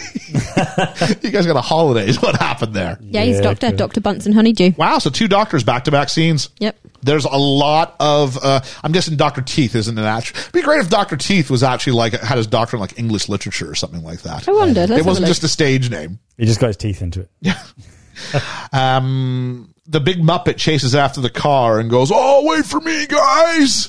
Oh, not again," because he did the same thing in 1979 in the first Muppet movie. Was he selling cars then? Yeah. Yeah. That's where they get their trade-in, because they hit a fly and it creates a decimal point. Yeah. And you said the price on the sticker is the price we pay. I think it's Gonzo who says that. Yeah. Nice little callback. So they go, and they cut it, and there's a group saying, "Oh, we had everybody together." And Rolf goes, "Hey, why didn't you bring up my story?" And he goes, "Oh, okay." And you have this flashback, and it's just Rolf's just sleeping in a hammock. And they go, "Rolf, we're getting the gang back together. You want to do?" He's like, "Yeah, all right." Yeah. And then they come back to Rolf in the car again in the present timeline. He goes, "Classic." I think I read somewhere that Rolf was actually Jim Henson's favorite Muppet. Yeah. Yeah. Was he? Yeah. It was the one that was most like him. Yeah. Okay. Rolf's really funny. But really quiet and understated. Dry. I haven't really seen much Muppets since I was a kid. It's just the movies that I see. Is Rolf the oldest Muppet? What do you mean? Does Rolf predate Kermit? Yes, he does. Yeah. Rolf is in the adverts before Kermit appears. Rolf was the first character to appear. Yeah. Is that why I had a fondness for him then?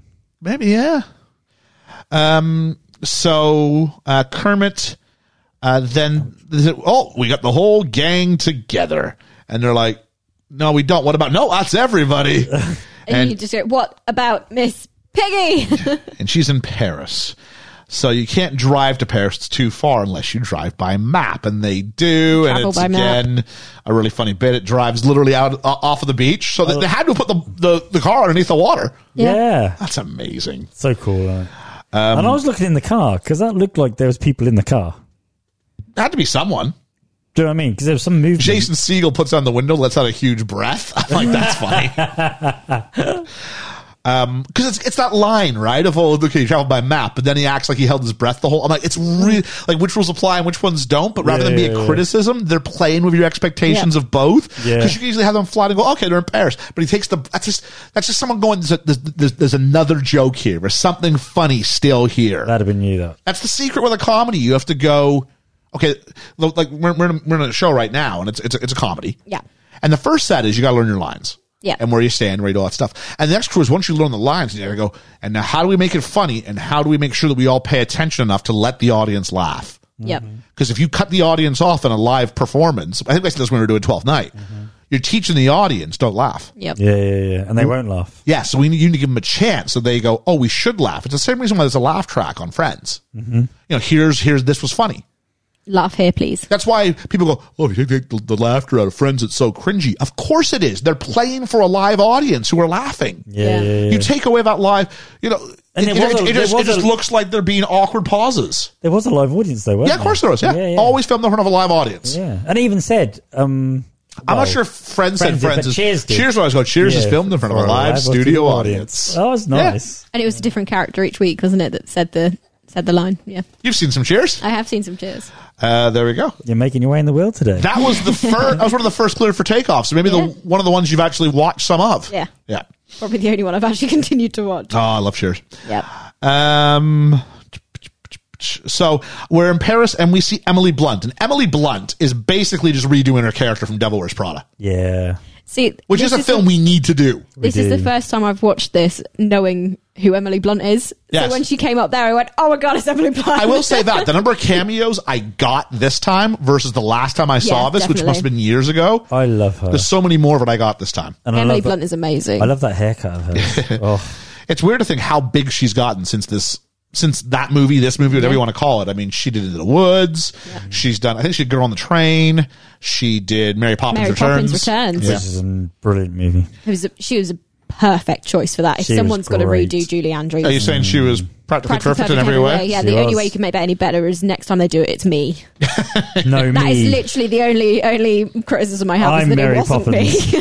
I know that I want to be all right, Mary Poppins. You got the accent down. I can't. I still stand by it. Dick Van Dyke doesn't get nearly enough credit for that film. He doesn't. No, he doesn't. He's amazing He in is it. so good in that film. Do you know, right? I watched a documentary on Mary Poppins, and the dancers, the male dancers that danced with him, they were professional, proper dance he for keeps up, years. doesn't he? His physicality is insane in that he film. could pick them dance up like you wouldn't believe. They said for an actor, it was amazing. Even when he doubles up. And as a kid, I never realized he was the old banker at the end. I did, yeah. And the bit where he's like almost falling over. Like his physicality amazing. Is like Mary Poppins gets away with the idea that everything she does is magic. Yeah. Bert's doing it just for legit. Yeah.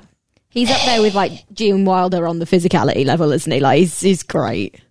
When I was a kid, I don't know if we do, because we have reviewed Mary Poppins, which we should do for this one at some point. But we reviewed it on Talking to Mickey. Yeah. And I may have shared back then. My sister used to love Mary Poppins and would play. We've talked about the Titanic soundtrack, which my sister would get back to me about and said, "Yeah, I did that. Whoops." But she tends to overplay things. And at one point in her life, it was Mary Poppins. Mary Poppins was always on, as kids are with their videos. They'll watch the same thing over and over and over again. So it's their favorite movie. They don't have the idea of being bored yet because they know like 5 movies. I would much rather Mary Poppins than my brother's choice for a while, which was Alvin and the Chipmunks. There you go. You know. But I think it burned me off, but I never paid enough attention or appreciated what Dick Van Dyke does in that film. He is so good. That will be a very sad day. And I like his and accent probably not in very that. far away, but a very, very sad day. Yeah. I like the accent of his in that because it's just cartoony. It is, what it is. Well, Mary Poppins London, we've made that joke. You know, there's like 12 people who live in that city, right? So why can't Bert be there? Who cares? Yeah. He's brilliant. He's great. Oh, I don't think he really minds. I think he's like, I never cared. He's iconic. He is. He's 96 currently. No matter what else he does, Same and age he's had a Queen. long career. He's done a lot of stuff. The first role he'll be remembered for is Bert and Mary Poppins. Yeah. And this is one Or of the most Diagnosis recent Murder. photos of him. Smiling? Yeah. Look at him. Just a happy guy, isn't he? He's just an absolute legend. He's a joy, isn't he? He had this not great, but he had this television show where he was like a doctor, like help solve crimes, I think. Diagnosis Murder. That was it. It's great. That was a fun, it was like a And male his version son. of Murder, She Wrote. And his son was in it. In his real son in real life. Was it really? Yeah. Nepotism exists. Oh, that's great. All right, Devil Wears Prada. That was it. Emily Blunt. And so they go, hey, Miss Piggy can see you in September. And that's 3 months away. And Great Fozzie little goes, 6 months. 6 months. And Fozzie goes, oh, it's nothing. I once waited a whole year for September. Brilliant. They dress up as Muppet Man. It's a bit, all right. It's a bunch of Muppets dressed up as like a giant coat. It's a joke you've seen in every other show so ever. it makes sense that they do it as well. Great. And it's funnier than most. Yeah. Yep. I imagine it's one for the kids. Yeah. But they go into her office and we hear eeny, meeny, miny, mo. And it's which donut is she going to eat? Because Miss Piggy's got to be, it's got to be Miss Piggy. But you think that they're talking about the dresses, don't you? I think, yeah. She makes a sort of big important decition and the reveal is that it's donuts. And of course it is. I famously hate Miss Piggy, and of course she's always going to show up about a third of the way through the film. You got to introduce Miss Piggy or whatever the deal is. Yep. As far as Miss Piggy representations go, this is nowhere near. Like, I hated her in the Muppet movie. 1979's Muppet movie, hated her. But I don't know. You were going, how does she not recognize Muppet Man? Well, thankfully she goes, I can't believe I fell for Muppet Man. And she and Kermit instantly have that spark again, but inevitably she turns them down because she wants Kermit to say that he individually needs her rather than we need you. But he's not going to do that. No, he's not good with that. And she goes, just remember, I cannot be replaced. Who could possibly replace moi? That's quite good, actually. You should do it next time. Should do Miss Piggy? Yeah. Frank Oz, I'm sorry, buddy. It wasn't him in this, was it? No, it wasn't him in this. So it turns out Miss Poogie is who they're going to get. She's Which introduced. is a man Muppet, right? I don't think so. He comes across as a man Muppet. They play with the idea that Miss Poogie's androgynous. Yeah. Like they never clarify. No. So pitch of a Miss telethon. Piggy refers to her as sister, but like that's But she even goes sister. Yeah. They pitched the telethon, and NBC let their logo be shown as they're turning down the telethon. Peacock's there as well, isn't it? That's NBC. Oh, okay. And There's another Television one too. does it, and then finally CDE Television with Rashida Jones, and CDE. The joke is ABC. Yeah. CDE. And Rashida Jones is there, and eventually the Muppets would be. Disney owns ABC, so it's a little bit of a thing there. Okay. Says you're not famous anymore. She's like circle of reference, and says here's everybody who's popular. And then she like takes this part from behind and unfurls it, and it's like the galaxy goes way over. And here's you. And they're like, oh no, and you're not famous anymore. Here's what's famous, and it's Punch Teacher, hosted by Ken Jeong, who you might know as Benjamin Chang from Community. Yeah. So he hosts this, and teacher you can hear going, I just want to make a difference, and they're like, punch him. And then speaking of Community, Troy and Abed in the morning. Donald Glover, a very young-looking Donald Glover, comes in and cuts off Kermit's speech to say Punch Teacher is canceled. I think he must have this before Community. I don't know what your Community starts. It's got to be really close. Yeah. Because the teachers' unions are suing. But what have they got to complain about? Yeah. So she goes, but what am I going to do with this 2-hour black hole in my schedule? And of course, the Muppets are all there. She goes, fine, you have 2 hours, but you need a celebrity host. We cut back to 2009 Community started, so this is so 2 years in. Yeah. they probably filmed it in 2010, but very early into it. Tex Uncle. By the way, for those of you who don't know who Donald Glover is, Childish Gambino. This is America. He's so good. He is very good. I haven't seen Atlanta. I tried to get through Atlanta. One episode of it, I was in the right mood for. It's on Disney Plus. It's his. I've not seen it. It came big the same time Fleabag did. Okay. So they were both breaking out, Donald Glover and Phoebe Waller-Bridge, which is when they were supposed to be playing Mr. and Mrs. Smith in a remake together. But This Is America is incredible. Oh, there's a lot being said there. Yeah. So then we come back to Tex, Uncle Deadly, and Bobo the Bear. And I don't know, Tex making a speech, but I just thought the part where he says, and those Muppets are going to be running home with their tails between their legs. Some of them literally. Because they've got tails. Because those ones have tails. Back to the Muppet Theater. Gary volunteers Mary, and Walter to clean up the theater. Mary looks conflicted. They go, this is boring. They go, don't you remember you do this to music? Yeah, because it's just this shot of just Scooter just trying to do one little bit by himself. Floor, And this is where you get one of my, this is a song that's got a really bad rep, at least in North America it does. We built this city. This REO Speedwagon? We built this no, that's Dexys, no? Jefferson Starship. Oh, yeah, that's right, yeah.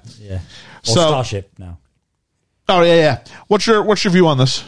Good song, bad song? Well, I don't like it now because of somebody else used it in a musical once. Yeah, that's right. It's genuine. That is genuinely tainted. No, that can happen. That can happen. You can reappropriate things. Yeah. Although to slightly reappropriate when we got Built the City on sausage rolls to number one for the Christmas. It was the Christmas one, weren't it? Last year. Yeah. There you go. Yeah. Didn't know about that. What else do we have here? So they find Beauregard, who I guess has been stuck in the theater for 30 years. Time, Kermit goes to his Rolodex People used to have them. Yep. Never in my. I wasn't old enough to do that one. But he phones President Carter and like, oh, he moved? And I'm like, okay. So he's phoned the White House. He's phoned the White House. Funny joke. I'm like, Kermit, you haven't been defrosted. No. Like, you might not be on TV, but you are aware the world exists around you still, right? Like, what were you doing for 30 years? You weren't looking at those pictures. So he also tries to phone up Molly Ringwald.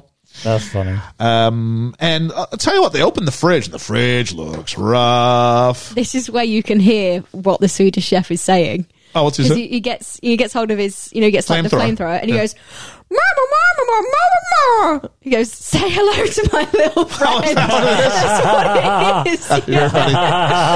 That's brilliant. That's very funny. I've never even seen the original, but I know exactly the references. Yeah, no, I don't know it, but I know the reference. Scarface, Scarface is brilliant. That's what he says. It's brilliant. Brian De Palma, I think. And all of the fruit and veg go, Yeah, I'm like, did he just kill sentient food? Yeah. Yeah. Because there's a shot then afterwards of them all blackened. I think there's one tomato that just goes, That might be the PG rating. Gary doesn't want to leave Walter because he thinks Walter needs him.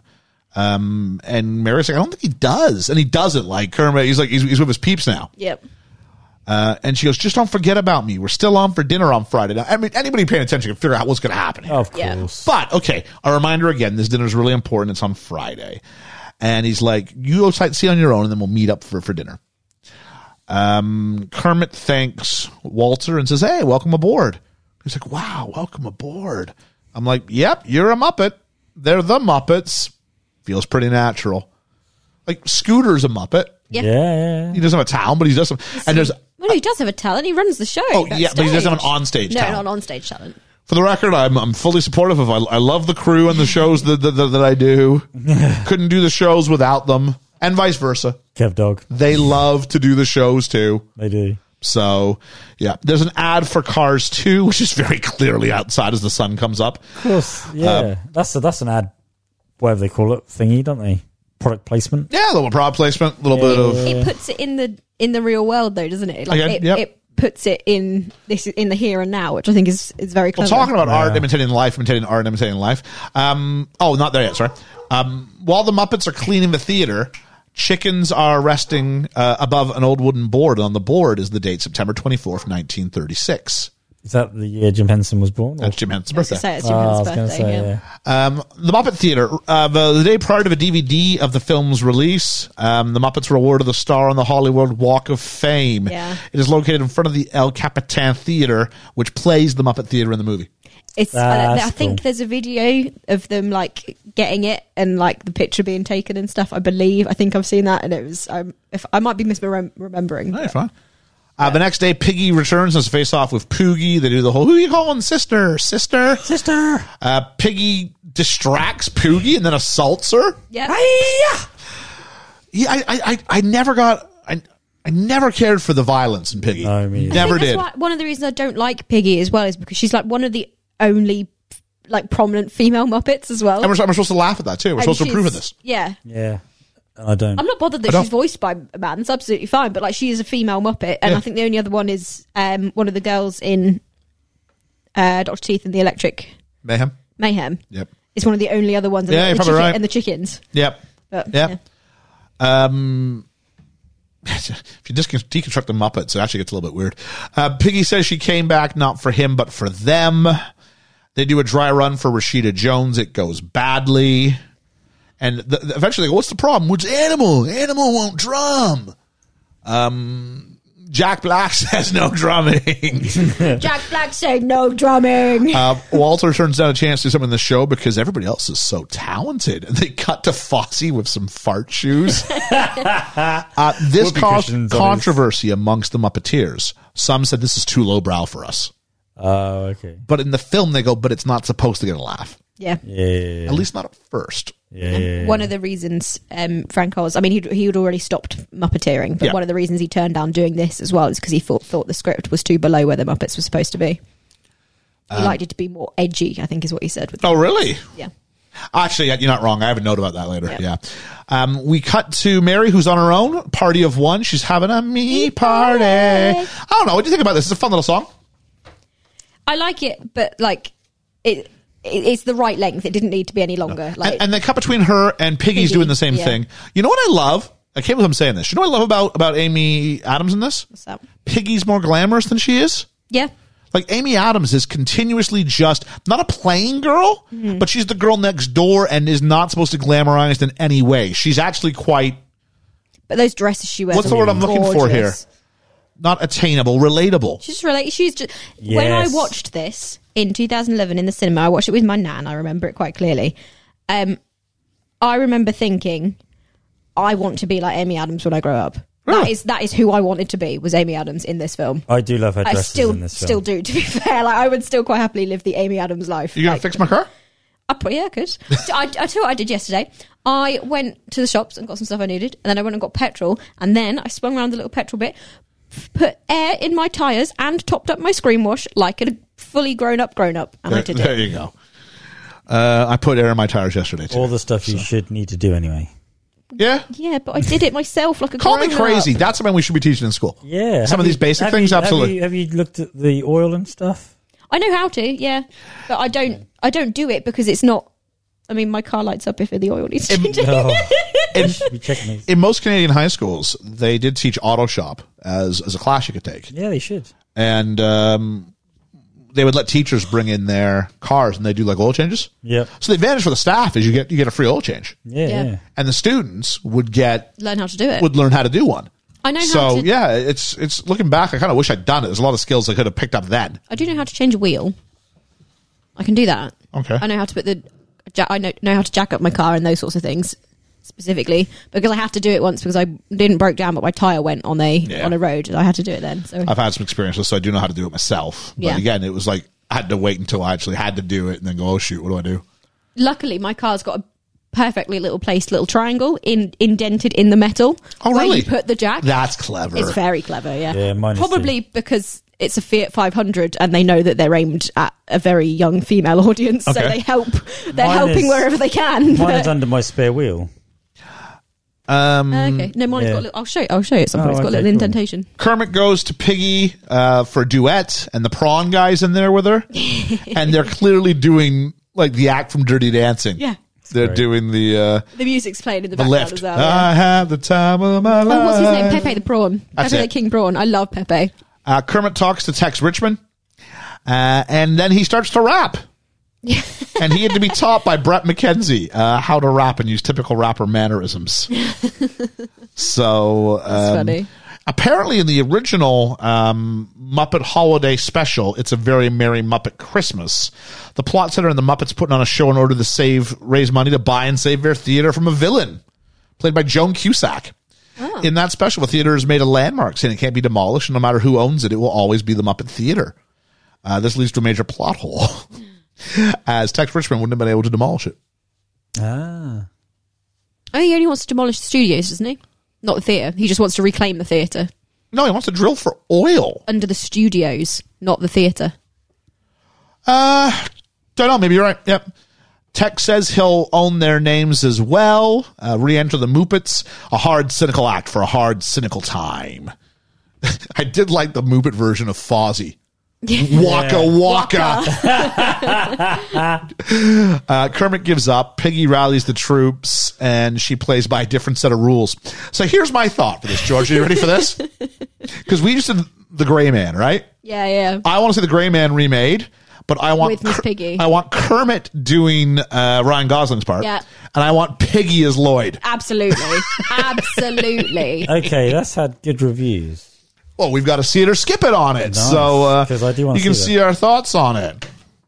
I stand by the fact that Muppets should be used to retell other stories, but with like only one or two humans and the rest of the characters as Muppets. Oh, could you imagine? Stuff we already know. Yep. Could you imagine Kermit doing John Wick? Can we have Kermit do Die Hard? Like, how funny would that be? Like, just stupid stuff, but like stuff you don't expect them in, and then there they are. It'd be now great. I have another banjo. Ha, ha, ha. Mary gives Gary a bit of a hard time for doing all that stuff alone. She's been reading a thesaurus. Yeah. Kind of strange the teacher needed that for synonyms for alone, but all right. And then she asks what he wants to do for dinner. He says, oh, whatever you want. You heard it in the fake trailer earlier. And then she walks out. Gary asks Walter for help, and he refuses because being in the show is the sole reason they went out there, he says. But it's not. And it's clearly not. No. And I don't care how much you've been swayed. I don't know if they should. Walter comes off really badly in this part of the movie, where, you know, every time he's had a situation, they're going to say, like, Gary's been there the whole time. And he's going, I need your help with something. And he's like, oh, I got problems.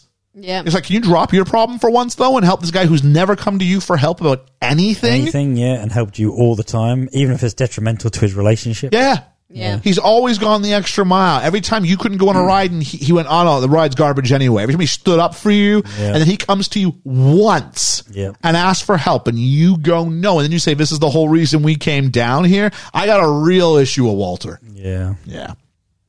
So there we go. Not the Disney effect now, is it? No. Yeah, so Operation Celebernap. And the soundtrack's very Ocean's 11. They kidnapped Jack Black. Jack Black's wearing a motion capture suit. It's brilliant. And there's these Ocean's 11 / Kill Bill Kung Fu kind of graphics. It's great. It's great. It is brilliant. Mary has gone home and asked Gary in a letter, are you a man or are you a Muppet? And we get the song, Man or Muppet. Am I a man? Or am I a Muppet? Am I a Muppet? I'm a very manly Muppet. Even as this so well written, I reflect on my reflection. That's the opening line. I'm like, and the use of reflections so they see the other version of themselves. So Jason Segel sees a Muppetized version of himself. I believe that's one of the only times a Muppet has been built around a human face. Probably. I don't think I think that's one of the only very, very few times they've Muppetized a actual person. They gave Jason Segel the Muppet after. Amazing. Cool. Which, and you know, like Jason Segel would appreciate that. Yeah, yeah. So that music at the beginning sounded very... Sorry seems to be the... Yeah, it might be the same piano sort of chording, yeah. And then we see Walter have a turn now. And so, you know, am I a man or am I a Muppet? And in walks Jim Parsons. Dr. Sheldon Cooper. Yeah. Whose acting is fantastic in this. Cameo. And the perfect choice for a human Muppet. Yeah. And this was kept, it was the only cameo they didn't advertise ahead of time. It was leaked on the internet, but they didn't ever say, yes, he's in our film. It was kept as a bit of a thing. Jason Segel and Jim Parsons were both part of the same comedy night on CBS at this time. So it's kind of wild to see these worlds kind of colliding. Yeah. Especially eventually as they both end up in white, all four of them. Playing the piano. Yeah. It's a wonderful little scene. It is, yeah. But Jim Parsons is really good in it. He's amazing. Yeah, it makes you go, oh, hang on, he's not just Sheldon Cooper. No, he's good. Actually, I don't His like facials him are great. Cooper. Yeah. And then it's this overhead shot when they finally realize who they are. And so it's like a bird's eye view looking down. And Gary finally goes, I'm a man. And it zooms out. So it's looking down, but it zooms up or reverse zooms. Yeah. And then, so it goes, I'm a man. And then Walter goes, I'm a Muppet. Matt wasn't even close to the same note. And yeah, it comes from overhead and it zooms down on him to show the difference between the two of them. And then Segel does like this, like hunched over, like flexing and like, but it works. Yeah. It just feels a genuine emotion. It doesn't have to be anything more than just, and I think this is important because even from a cinematographical sort of standpoint, we're separating them now. Mm-hmm. Yeah. One's a reverse zoom, one's a zoom in. They've chosen two different paths, and that's okay. But you have to make this choice as to who you are.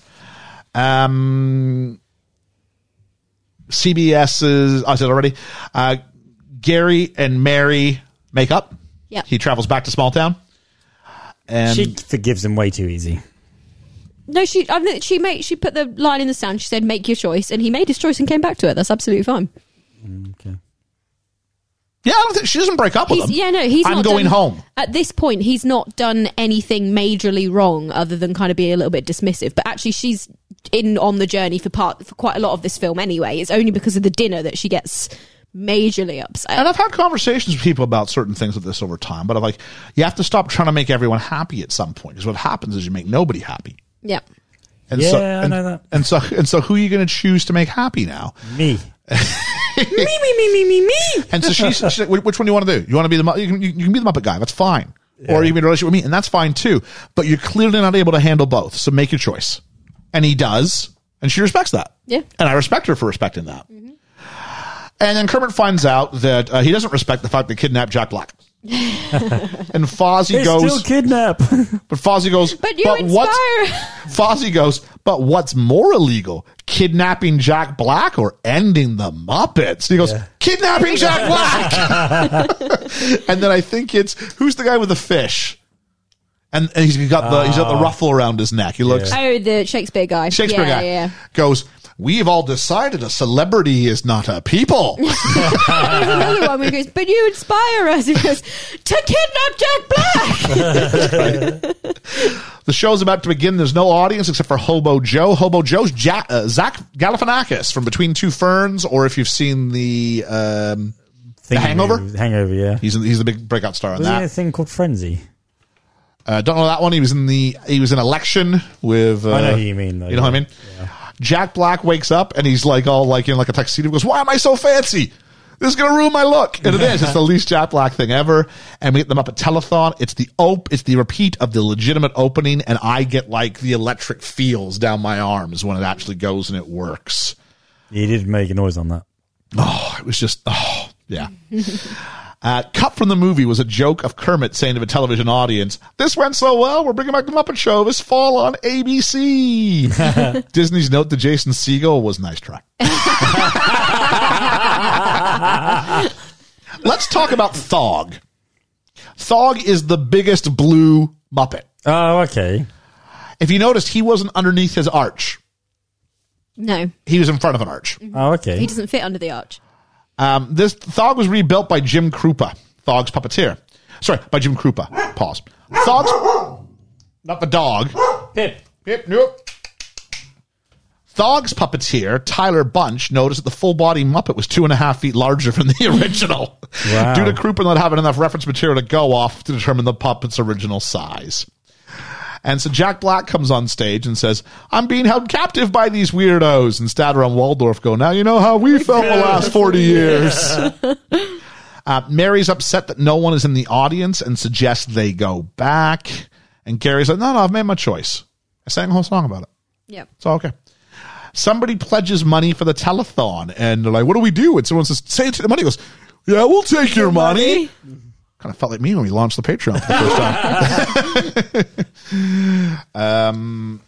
So Fozzie and Jack Black develop a double act where Fozzie tells a joke and Jack Black just reacts negatively to it. Yeah. But then, like, there's a brilliant little throwaway from Fozzie where he almost drops the Fozzie Bear character to go sell it, like, to Jack Black. Oh, he's aware, yeah. It was like that. It's in that moment where I go, I like Fozzie there because he's dropped the front. Fozzie realizes that Jack Black's help, they're getting the applause, and all he really wants is laughter and applause, right? Yeah. And so they do that. And at one point, he goes, Jack Black goes, "We are not a team." That's funny. Whoopi Goldberg, Selena Gomez, and the chubby kid from Modern Family show up. Yep. Kermit, to get him on board, admits that, yes, he is a Teenage Mutant Ninja Turtle. Now, let's not forget, this is the same guy. This is the same guy who thought Jimmy Stewart was still in the White House. Carter. Jimmy Carter. Jimmy Stewart. Hey. Clarence. Yeah, it's a wonderful life. He thought Jimmy Carter was still in the White House, but he knows who Selena Gomez is.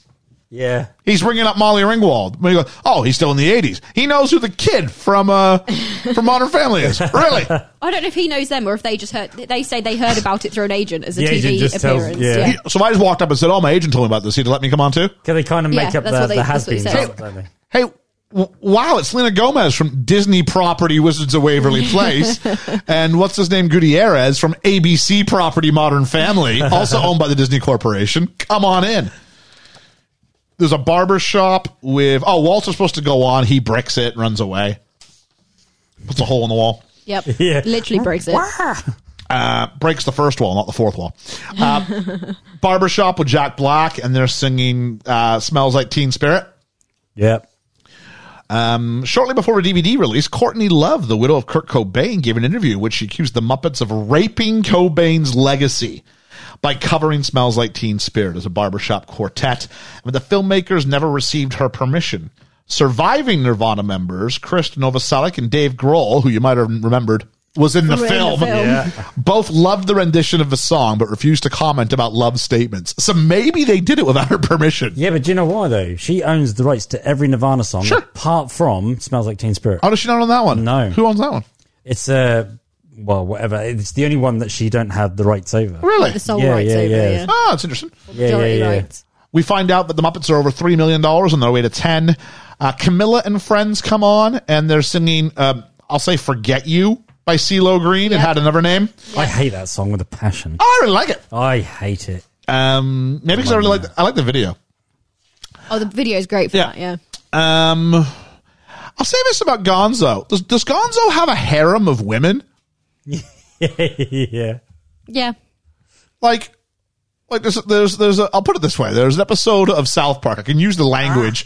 I can use the language because South Park used it. I'm just quoting them.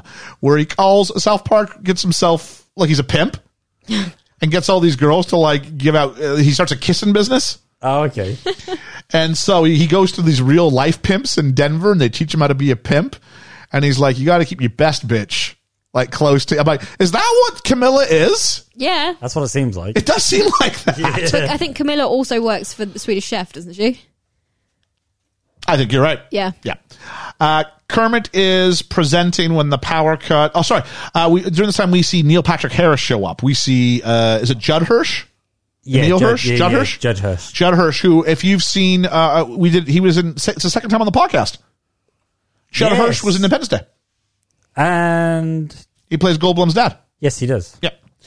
And John Krasinski, who we had to pause and go back because Neil Patrick Harris is talking, so your eyes go to him. And Krasinski's got his head down to one side as well on the phone. opposite side because he's on the phone as well. Kermit's presenting when the power's cut by Tex Richmond. Uncle Deadly at this point becomes upset because Deadly and Bobo the bear look at each other and goes, Are we the bad guys? Are we working for the bad guy? Yeah. Mary fixes the power, which is great that she fixes the power. And earlier we found out that Gary volunteers and says, Walter and I are really good sewers. Yeah. Yes, he did. But they purposely don't include Mary in that claim. Yep. So I thought really clever. Tex Richmond then decides he's going to climb the antenna and ask Deadly to come with him. And he says at the top of this apparatus they're climbing, just because I have a terrifying name and an English accent does not change the fact that in my heart I am a Muppet. Not a Muppet. And he like throws him off a tower, and then he lets this truly maniacal laugh go. And in case we missed it, goes, now that's a maniacal laugh for you. Yeah. Like Uncle Deadly. Mary and Gary explain they got there so quickly because they traveled by map. I love a callback. Yeah. Gary explains the most important thing to you slip away. At which point Kermit's like, that speaks to me. I'm going to go see Piggy. But Piggy's not there. He sees her ticket and somehow he's got his half of the photograph on him. Yeah, because she said she's going back to France. Yeah. And that's just a one-way ticket, isn't it? It's back to LA, wasn't it? And it did make me laugh because it's an Air France ticket, and I was looking at Air France today. Well, you did Air France. It does half a storytelling for you by just doing that. Yeah. She's got the other half, and I'm like, do you guys know you can get more than one print of a photograph? You don't have to like it's not like two halves of a locket. You can get it a print. Kermit says he needs her and says everything that she wants to hear, and then we get the Rainbow Connection, which they refer to as their duet. I mean, it's not really a duet. I think Piggy gets a line, which I'm more than okay with. Kermit sings Rainbow Connection. It's like cue Georgia crying for the third time this film. I love this song. This is the magic. It really is. It's a great song. And ready for this, Georgia? Mm-hmm. He's playing the same banjo we did in 1979. Of course he is. Of course he is. I got some notes here. Allow me this moment. We get to the line. It's right before the key change. And I'm a sucker for a key change because you want to see me cry? Give me a key change. Yep. We know that it's probably magic. And at this point, all the other Muppets are behind them. Yeah.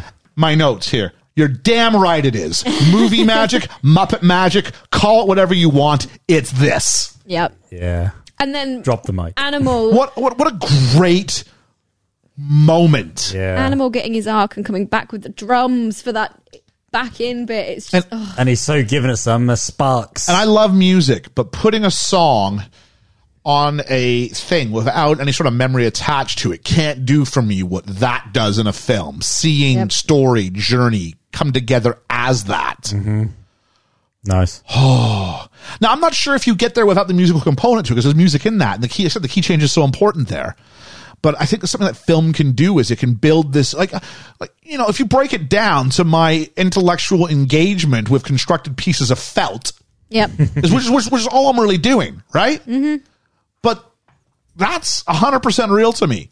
The At Muppets no point, genuinely are a piece of magic, and I don't think Jim Henson didn't get as much love as he deserved in his lifetime. Agreed.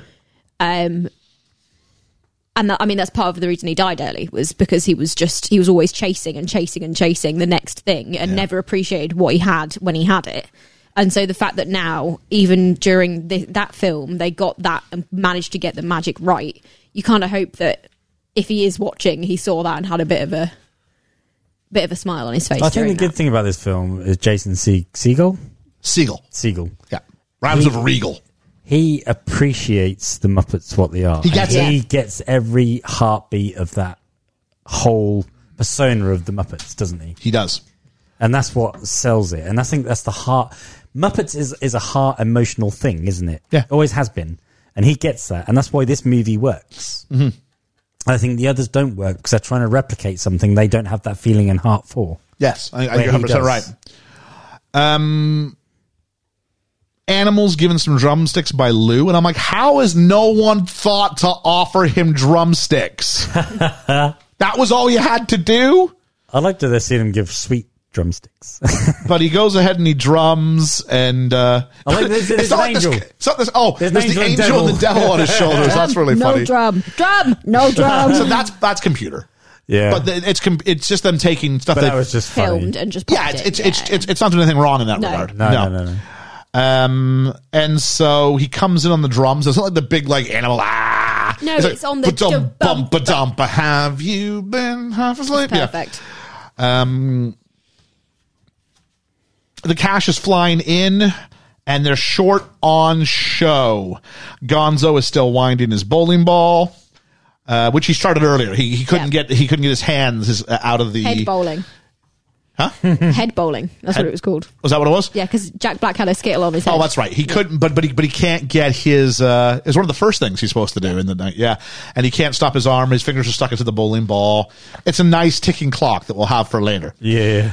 In wrestling, it's like if you go ahead and you set a table on the outside of the ring. It's going to be used. And he goes to, the bad guy usually will do it, right? He'll grab a table, he'll set it up, and he'll go to attack, and someone will kick him in the gut, and they'll just leave, the table will always come into the finish. Yeah. And that match isn't ending until that table gets put through. It's Chekhov's gun. You guys familiar with this? It's like a drama thing. Yeah. Once the audience sees a gun, we don't expect it to be fired. We expect it to be fired, and we're not satisfied unless it goes off. Oh, okay. Yeah. So, a bit like Chris Farley falling into a table. Well, tables, you don't see a table naturally go, I bet someone's going to fall into that. You do if Chris Farley's in the room. Maybe. So Walter refuses to do his act. He wants to go back to small town. Gary says, you belong in Hollywood with the Muppets. Believing in others is easy, but sooner or later you got to believe in yourself too. Kermit starts to freak out, but I love whenever they get the version of it that lets Kermit just look like his face just folds right up. Yeah. In fright or something like that. I love it when they usually it's when Piggy hits him in the head and you come back to it, but I love it when they get the one where his arms go up in the air. Yeah. Because that is just a Muppet. It's brilliant. Walter shows up in blue light on the stage whistling. The money comes flying in. Tex Richmond then plows his car into the building, and that's it. It stopped at $9,999,999. $1 short of $10 million. And Tex gloats about winning. I'll remind you, the power's gone off and on a couple times at this point. Yep. Okay. Fozzie slams his head against the lights, and it turns out they were only at $99,999.99. So it makes me feel better. I'm like, okay, if it's not set properly, when you restarted it, Yeah. shouldn't that have gone? Now, granted, it's just for a joke, but still. Tex kicks them out, and they go to walk away, and then you just hear it. You start to hear Fozzie's fart shoes as it's this really sad moment. It actually kind of works there. It does. Yeah. They said, not now, Fozzie. Apparently he can control it, because then it stopped farting. Yep. Yeah, but no, because he's walking on whoopee cushions. Right. So how does he stop it? Exactly. Deflates them. Yeah, but you'd have to. Does he walk on his heels? I don't know. It's a fun little. Yeah. But it was the right amount. Any longer, it wouldn't have been. It would have been pushing it. It was just the right moment. Kermit speaks to the gang. We didn't fail. We tried, and that's not failing at all. I believe in all of you. We're going to start at the bottom and work our way back up. And he goes outside, and the place is packed. But do you know what I liked just before then? He was halfway up the stairs. Okay, what's that about? His nephew Robin sings a song about being halfway up the stairs. Yeah. It's a beautiful little song. It's a great little song. Does it? Yeah. Robin the Frog. What was that in? It was just something we so it's not. It might have been a Muppet Show skit. I don't know, but it's. I think that was a single as well. That was released as a proper song. Yeah. Okay, sorry, I didn't get. You said that. I was like, yeah, all right, and. But I just thought it was quite funny how that was like for me. That was a little throwback halfway up the stairs. It totally could have been. Yeah. Hollywood Boulevard was closed for 2 nights in order to film the finale of this film. Look at all the extras. Because you can't replicate that. I don't even care if you do it with computers. Yeah. It had an energy to it. It did, yeah. By the signs, I was looking. Gonzo is by far the most popular Muppet. Yeah. Yeah, there's lots of Gonzo signs. There were so many Gonzo signs. They probably said to people, turn up, but I want you to make signs for... Yeah, and they look pretty homemade. Like, they weren't like big, flashy... There were some that looked a bit like they've just grabbed a bit of paper and pen on set and like done them. But like, no, they looked... There was a variety of qualities. Yeah, it was good. Yeah. They tell Walter to join them. This is the callback to the dream. There's a face-off between Walter and Gary, and they make their split. They realize where their futures lie, and the rest of the Muppets hold Walter up. And they haven't won, and that's it. And we hear a little piano thing, and Uncle Deadly goes, "Oh, how charming!" A finale, which we totally nicked. Yeah, we did. We did the panto, but as I said, it was closed for two nights, mainly to film the reprise of "Life's a Happy Song." I guess it's the second reprise because we had a reprise already earlier in the film. The final musical number for the film. According to the shoot, it involved, according to Film, which is a magazine, it involved Amy Adams, Jason Segel, hundreds of extras performing an elaborate musical number outside El Capitan Theater. I literally teared up here just like I did in the cinema because this was that moment I went, I'm getting choked up. I went, they didn't screw it up. No. If this is the end, they flipping nailed it. Yep. Yeah. And I was so afraid they were gonna mess it up. And I'm saying it now, so I don't forget. I walked out of a cinema, and I kind of like had some tears rolling down. I was just so relieved was my first thought. But they didn't just not screw it up. Like, they nailed it. Yep. So that's... Again, it's the heart of it, isn't it? It's the heart. Yeah. You can't fake it either. It's got... it's just... Going to Pixar, for starters. Yeah. To get that it's formulaic... It's a very Pixar ending to it. And to have film. Jason Segel... Yep. who loves Muppets anyway. Yep. It's all the right ingredients. The only thing it didn't have was the voices. That is why, though, I read an interview briefly, that's why Frank Oz didn't come back to do it, was because he didn't like the script, he didn't like it, and he went, I refused to ruin it further by being a wet blanket on set. I'll tell you what, these guys made Muppets from Space, you know what I'm saying? I'm sorry, Muppets from Space were one of my worst films of all time. Because that was them ruining it for me. Yeah. I was like, you're ruining this. You want to give Gonzo a backstory? Don't give Gonzo a backstory. He's Gonzo. End of. Yeah. But making the whole plot about where Gonzo... Oh, come on. It's from Space. This is far beyond what Muppets should be dealing with. Yeah, I've never seen it. Oh, it's so bad. It's like 63% on Rotten Tomatoes, only because I'm convinced people love the Muppets that much. Jeez. But we get Tex Richmond, who lets us know he's still here. Mm-hmm. Will you stop? You've already sung this song. Brilliant. How great, again, is Amy Adams is just this plain girl in the front. Yeah. Yeah, she's not overly dolled up. She's just a really nice girl next door. Yep. Miss Piggy is painfully green screened in front of everything. Oh, it's so bad. Like they do a little bit of it at the end when you get like your 4 main characters. Now those are the fireworks. And there's like that's clearly green screen, but it's really bad because you've got Piggy in the front, and then you've got it's like all the girls are on one side of the street, and you got Piggy in the front, and then Amy Adams. I don't think I even clocked Piggy. It's so bad. I didn't even. It is the singular worst part of. Well, is it? Yeah, it might be the singular worst part of this film. It might be. Yeah. And so Jack Black is carted off to be with Joe, the Hobo King. Yeah, he's still tied up, isn't he? Jack Black is now the Hobo King. Oh, is he now the Hobo King? Yeah. Gary proposes. Yep. Mary, will you marry me? Quite funny. which is all she wanted at the start. So everybody gets their happy endings, even if it's not the money one. Doesn't work in an English accent, though, does it? And then no, it doesn't. And then rather than give her answer, she goes, "Mana," which I didn't know this song. It was one of the ones I didn't know because it wasn't in the Muppet movie, and it's not in the Great Muppet Caper. This is from the TV show. Yeah. So I'm like, what the flip is this? Mana, do do do do do.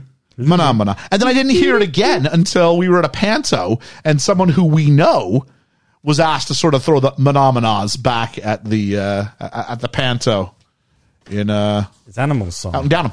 Yeah. And so during the credits, Tex Richmond gets hit. I think it's by Gonzo's bowling ball. I think it finally comes off. Yeah. He gives back the theater, and Muppet name says it has nothing to do with head injury. And he laughs for the first time when he gets hit by the bowling ball. Oh, does he? Yeah. Yes, he does laugh for a long time. There you go. That's right. Yeah.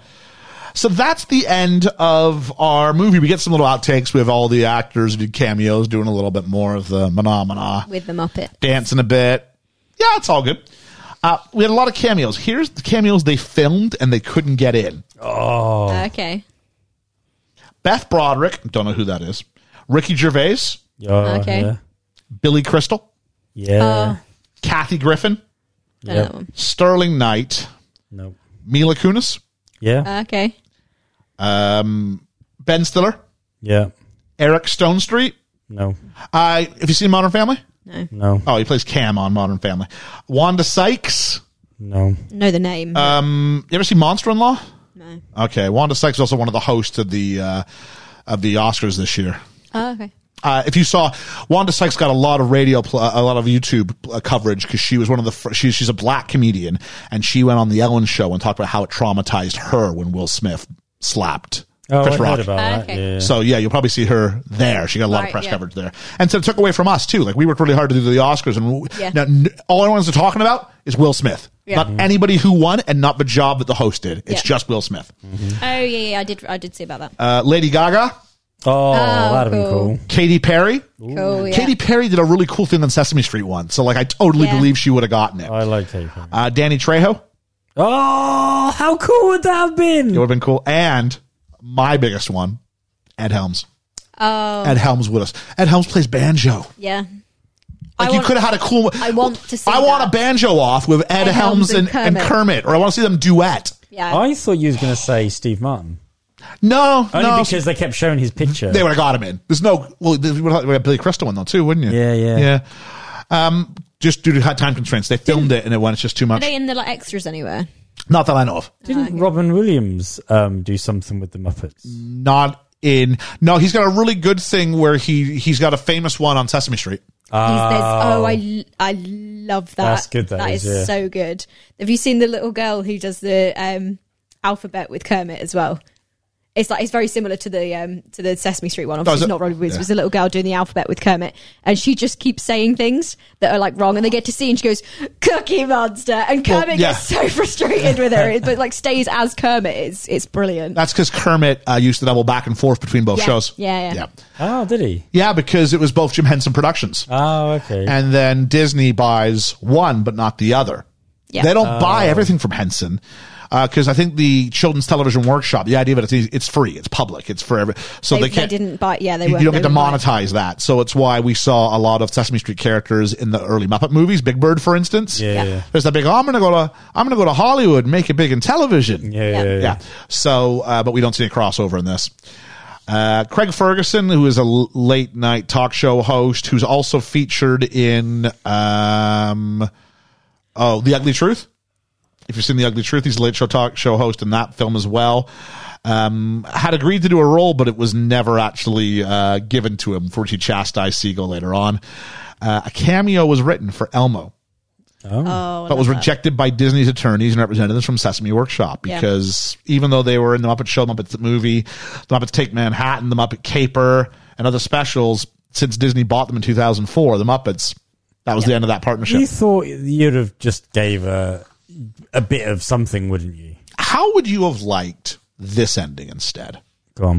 In an early draft, Tex Richmond would be revealed at the end of the film to be Kermit, disguised in a human suit, having made up the plans to get the Muppets back together. That'd have been cool. That's hilarious. That pesky I don't frog. like it, but that's It would have hilarious. been cool. The problem is, this meant that Kermit would have to lie. Yeah.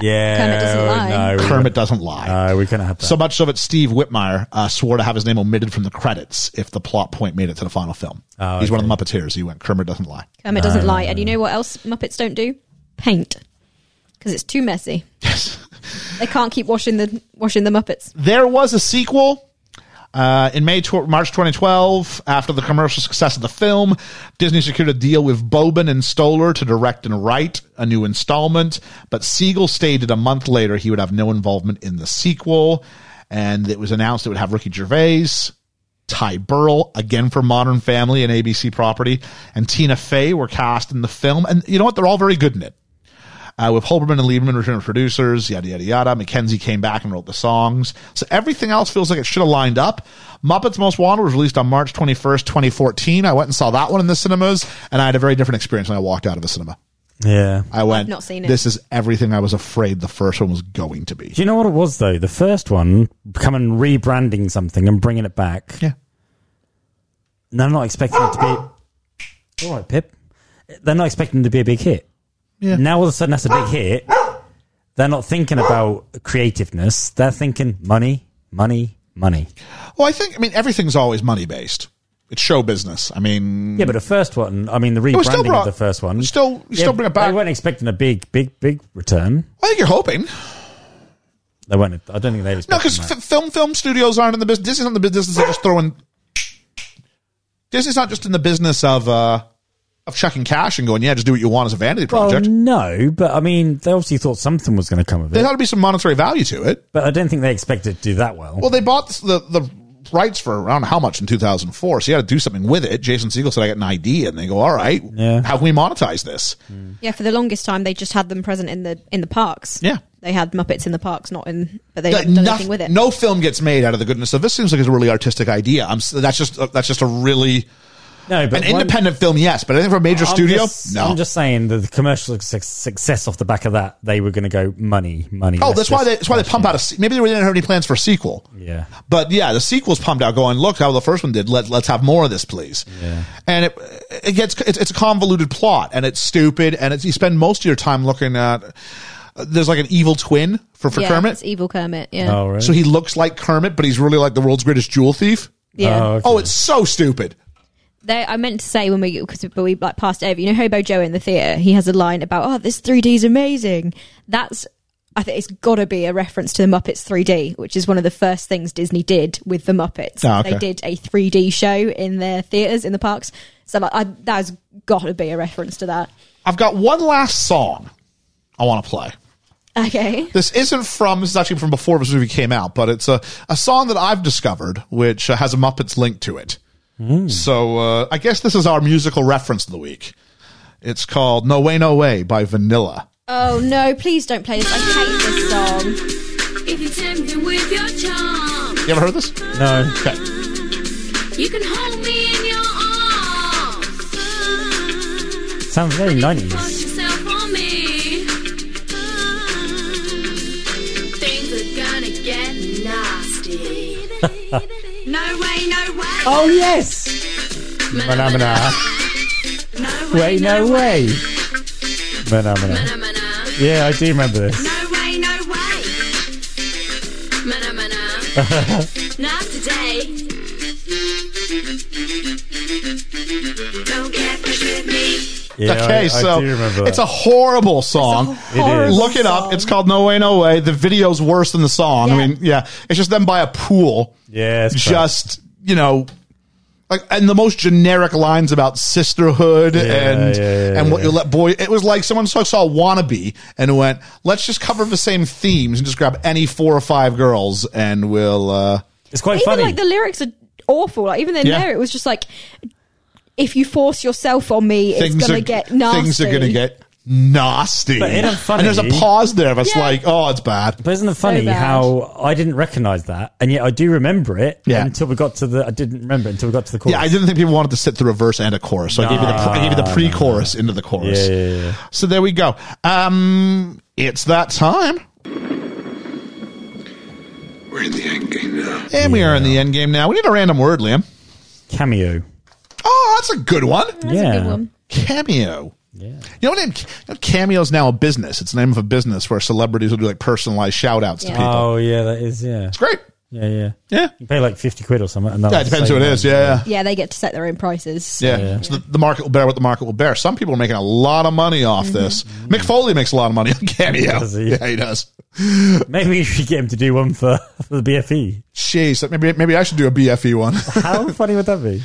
Yeah, it'd be great.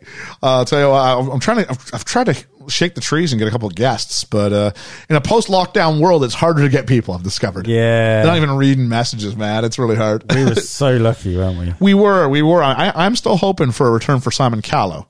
Yeah. Because I do have his personal email. What about the other guy we were talking about? We'll talk about that off mic because I have no idea what you're talking about. Oh, that one.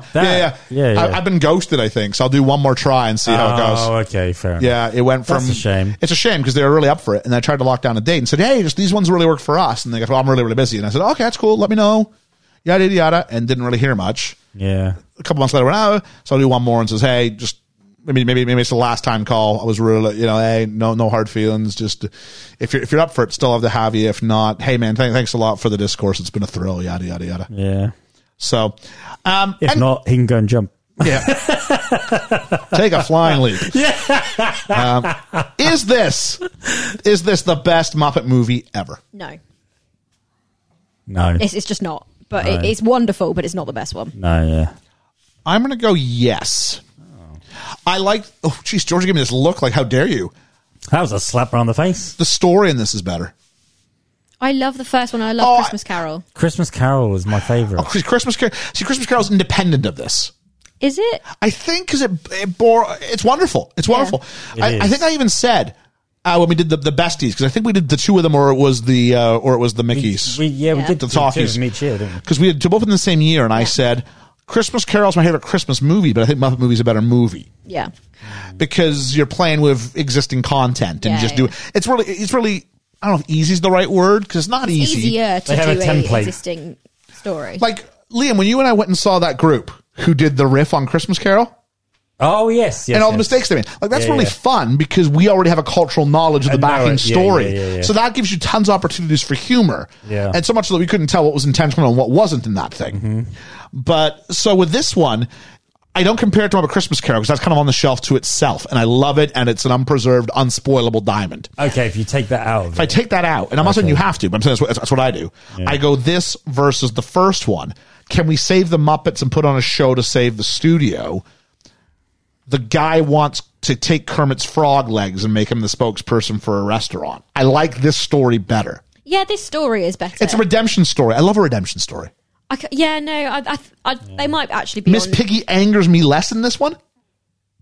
Yeah. There's more charm to the first. They might be on, I think they might be on equal pegging when you kind of like lay them out. Yeah. Because he rides a bike. Yeah. Oh, I said, best special effect ever. Him riding the bike. Yeah. I can't compete with that. Yeah. And the song Round the Campfire. Oh. Mate. Oh, what do you mean? I hope that is that hope that something better comes along? Yeah. It's wrong. I hope I see you again someday. I don't know what it is. It's something. But that got me. Is it Gonzo's song? Yeah. Yeah, I forget what that is. I'll have to check my notes. Better story, you're right. Better story. It's got a better story. But I think this has also got the pull because it's been so long and they acknowledge that it's been so long. Nostalgia. Now, this also, like, you can't make this film unless you already know the first one, or it's a harder movie. It doesn't mean as much. Yeah. It doesn't mean as much. That Return of Rainbow Connection doesn't mean as much. No. And all the little throwbacks don't mean much. Yeah. So it's such a difficult balance, and they nail it, though. Yeah. They about 70-30, new to old, I'd say, but they nail it. Mm-hmm. The money, $45 million budget. What does it make? 150? 150, Liam? 230. Churchy, you're almost bang on. 165. Wow. There you go. Awards. 1 nomination, 1 win.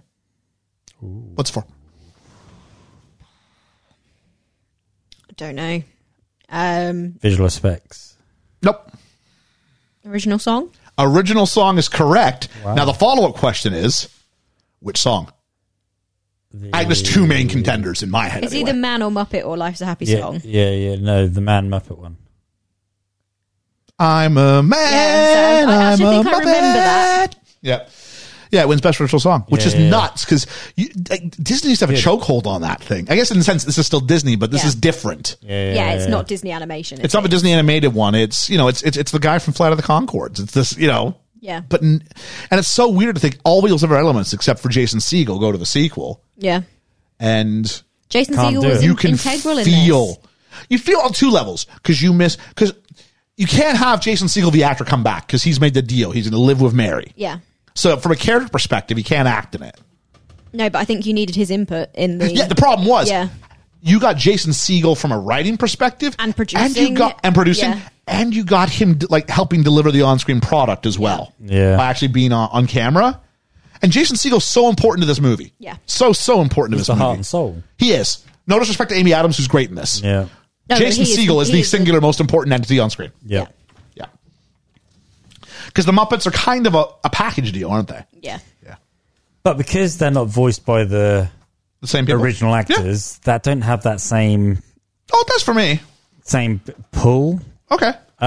Where he has more of a pull in this film for me. Oh, okay. I see what you're saying. Where the Muppets don't have that pull. Because the great part about the Muppets is, and I don't mean to be cold-hearted at all, but because the Muppets themselves are kind of immortal. Mm-hmm. Yeah. Do you know what I mean? Like the Muppet, yeah. Kermit will always be Kermit, can always be Kermit. Now, we can talk about the legacy of who framed it, and Jim Henson's so important in the formation of this in the early, and even the concept of who these characters are. But as a result, they can continue kind of forever. So the idea is then how do you take these characters who have existed forever and put them into a new world and a new situation where they can't age. Yeah. True. It's great. Well, they show you in this film they can't age. Or grow. I've said, okay, so we know what they said the best song was. What is the best song? I really like the finale. I do really love the finale with those key changes in it. I think it's beautiful. Yeah. You've already sung this song. I like Mary's song. Me Party. Yep. That's the other one that he wrote, I believe, is the raps. Those are the 4 songs he writes. So he doesn't write the song of Kermit looking at the pictures. Someone else does that. I do like that. that one, though. It's nice. Yeah, it's nice, yeah. I'm going to go for mine is Life's a Happy Song in all of its variations. Oh, yeah, just as an entity as itself. Yeah. That is brilliant. Rainbow Connection's good. And it's the one I went nuts about. But I didn't know we were including that. It's a song in here. Yeah. I love Rainbow Connection. I think it was my best song when we did the Muppet movie. Yeah. And it was the moment of movie magic I had, and I gushed about it. But how much ground does Life's a Happy Song cover in this film? So much. Because you get the original version of it, which sets the tone. Mm-hmm. You get Mary's reprise, which gives you her story, and then they're off. And then you get the celebration, and when they hit the finale, and you get just the little notes, dun, dun, dun, dun. Everything is great. Oh! It's nice. Everything is it's simplistic. Can't seem to wipe this smile off my face. Singing different lyrics. It's so good. It's so good. I always sing different ones. Who would you cast as who? Or maybe which person's most like which Muppet? Can we just agree with Ethan and Scooter? Yeah. Oh, yeah. Ethan's going, no! Okay, yeah, Ethan's totally Scooter. I mean, unfortunately, he's not in this. I'm probably Robin the Frog. Probably. Okay. Yeah, you're the old guys, Waldorf and... Statler and Waldorf. See, here, my thought was that I want to be Fozzie, but I feel I'm probably Kermit, but maybe I am Waldorf and Statler. Yeah. They're very opinionated. Yeah. Yeah. I mean, Kermit's good at rousing people and giving that big speech, isn't he? So I kind of thought it was a little bit of that. Kermit. We'll do like that Abed thing where we get 30% this, 20% this, 10% this. Yeah. I don't know. I feel like I'm probably many female ones you can there isn't. say. I'm probably you're not Miss somewhere. Piggy. I'm not Miss Piggy. No, I'm probably like 5% Miss Piggy. Yeah. A little bit animal. A little bit Gonzo. But yeah, no, I'm probably you know who I am. I'm Rizzo the Rat. Just there for the chaos and helping things. He's not in this one. He's not in this one very much. No. I think he's in like one small scene. I think that's it. He might be one of the group shots, but he's not. I think I might be Rizzo the Rat though. Rizzo's good when he's got Gonzo to play off of, and this film didn't give you enough time with Gonzo to be that double act. No, true. Because he's equally important to that Muppet Christmas Carol. Yeah. Oh, yeah. With his jelly beans, yeah. He gets all the punchlines. Yeah. Gonzo actually plays a straight man. Like, let's think about that for a minute. Yeah. Oh, I love Muppet Christmas I feel Carol. like I am the embodiment of Gonzo and Rizzo as one. Okay. That is probably who I am. I'm trying to think who Liam is. Oh, I don't know. It is. I think you're Dr. Teeth. Who? You're the leader of the band. The leader of the Electric Mayhem. The Electric Mayhem. Yeah. Even though I can't play an instrument. No, he just sings. Oh, he plays piano. Is he? Oh, and piano, yeah. I'm trying to think. Oh, no, hang on. Or am I Beaker? No. No, I'm Swedish Chef. That's who I am. Yeah. Beaker. That's me. Pip's coming over to see what's going on. Like, you sound like my It's hard. toys. It's hard with Muppets, I think, to say. I'm probably Swedish Chef. Out of the ones in this film. I've got a bit of Kermit, I think, in me. Yeah, I think you're a bit Kermit. Because Kermit's not a big rousing leader, is he? He's No. a quiet, understated leader. Yeah. Which you are not. No, you are William Wallace. It's not really one of those, is there? No. The other big motivational speaker is Miss Piggy, but she has no morals, so it's not me there. No. I do. That is one of the moments in which I do like Miss Piggy, though, is her going, right, Kermit's gone, we're doing it my way, we're kidnapping Jack Black. Like, that's hilarious. That's really funny. Yeah. A good old Jack Black. What do we got here? What should this film have been called? Ooh. One of those ones you said at the beginning. How about the newest Muppet movie The ever? newest Muppet movie yet. Ever. Because they can get beat by the next one, doesn't matter. It's part of the charm. Funny, yeah. But the newest, I like the idea of you use the word ever for almost anything. Yeah, I think it makes sense. Whose story is it?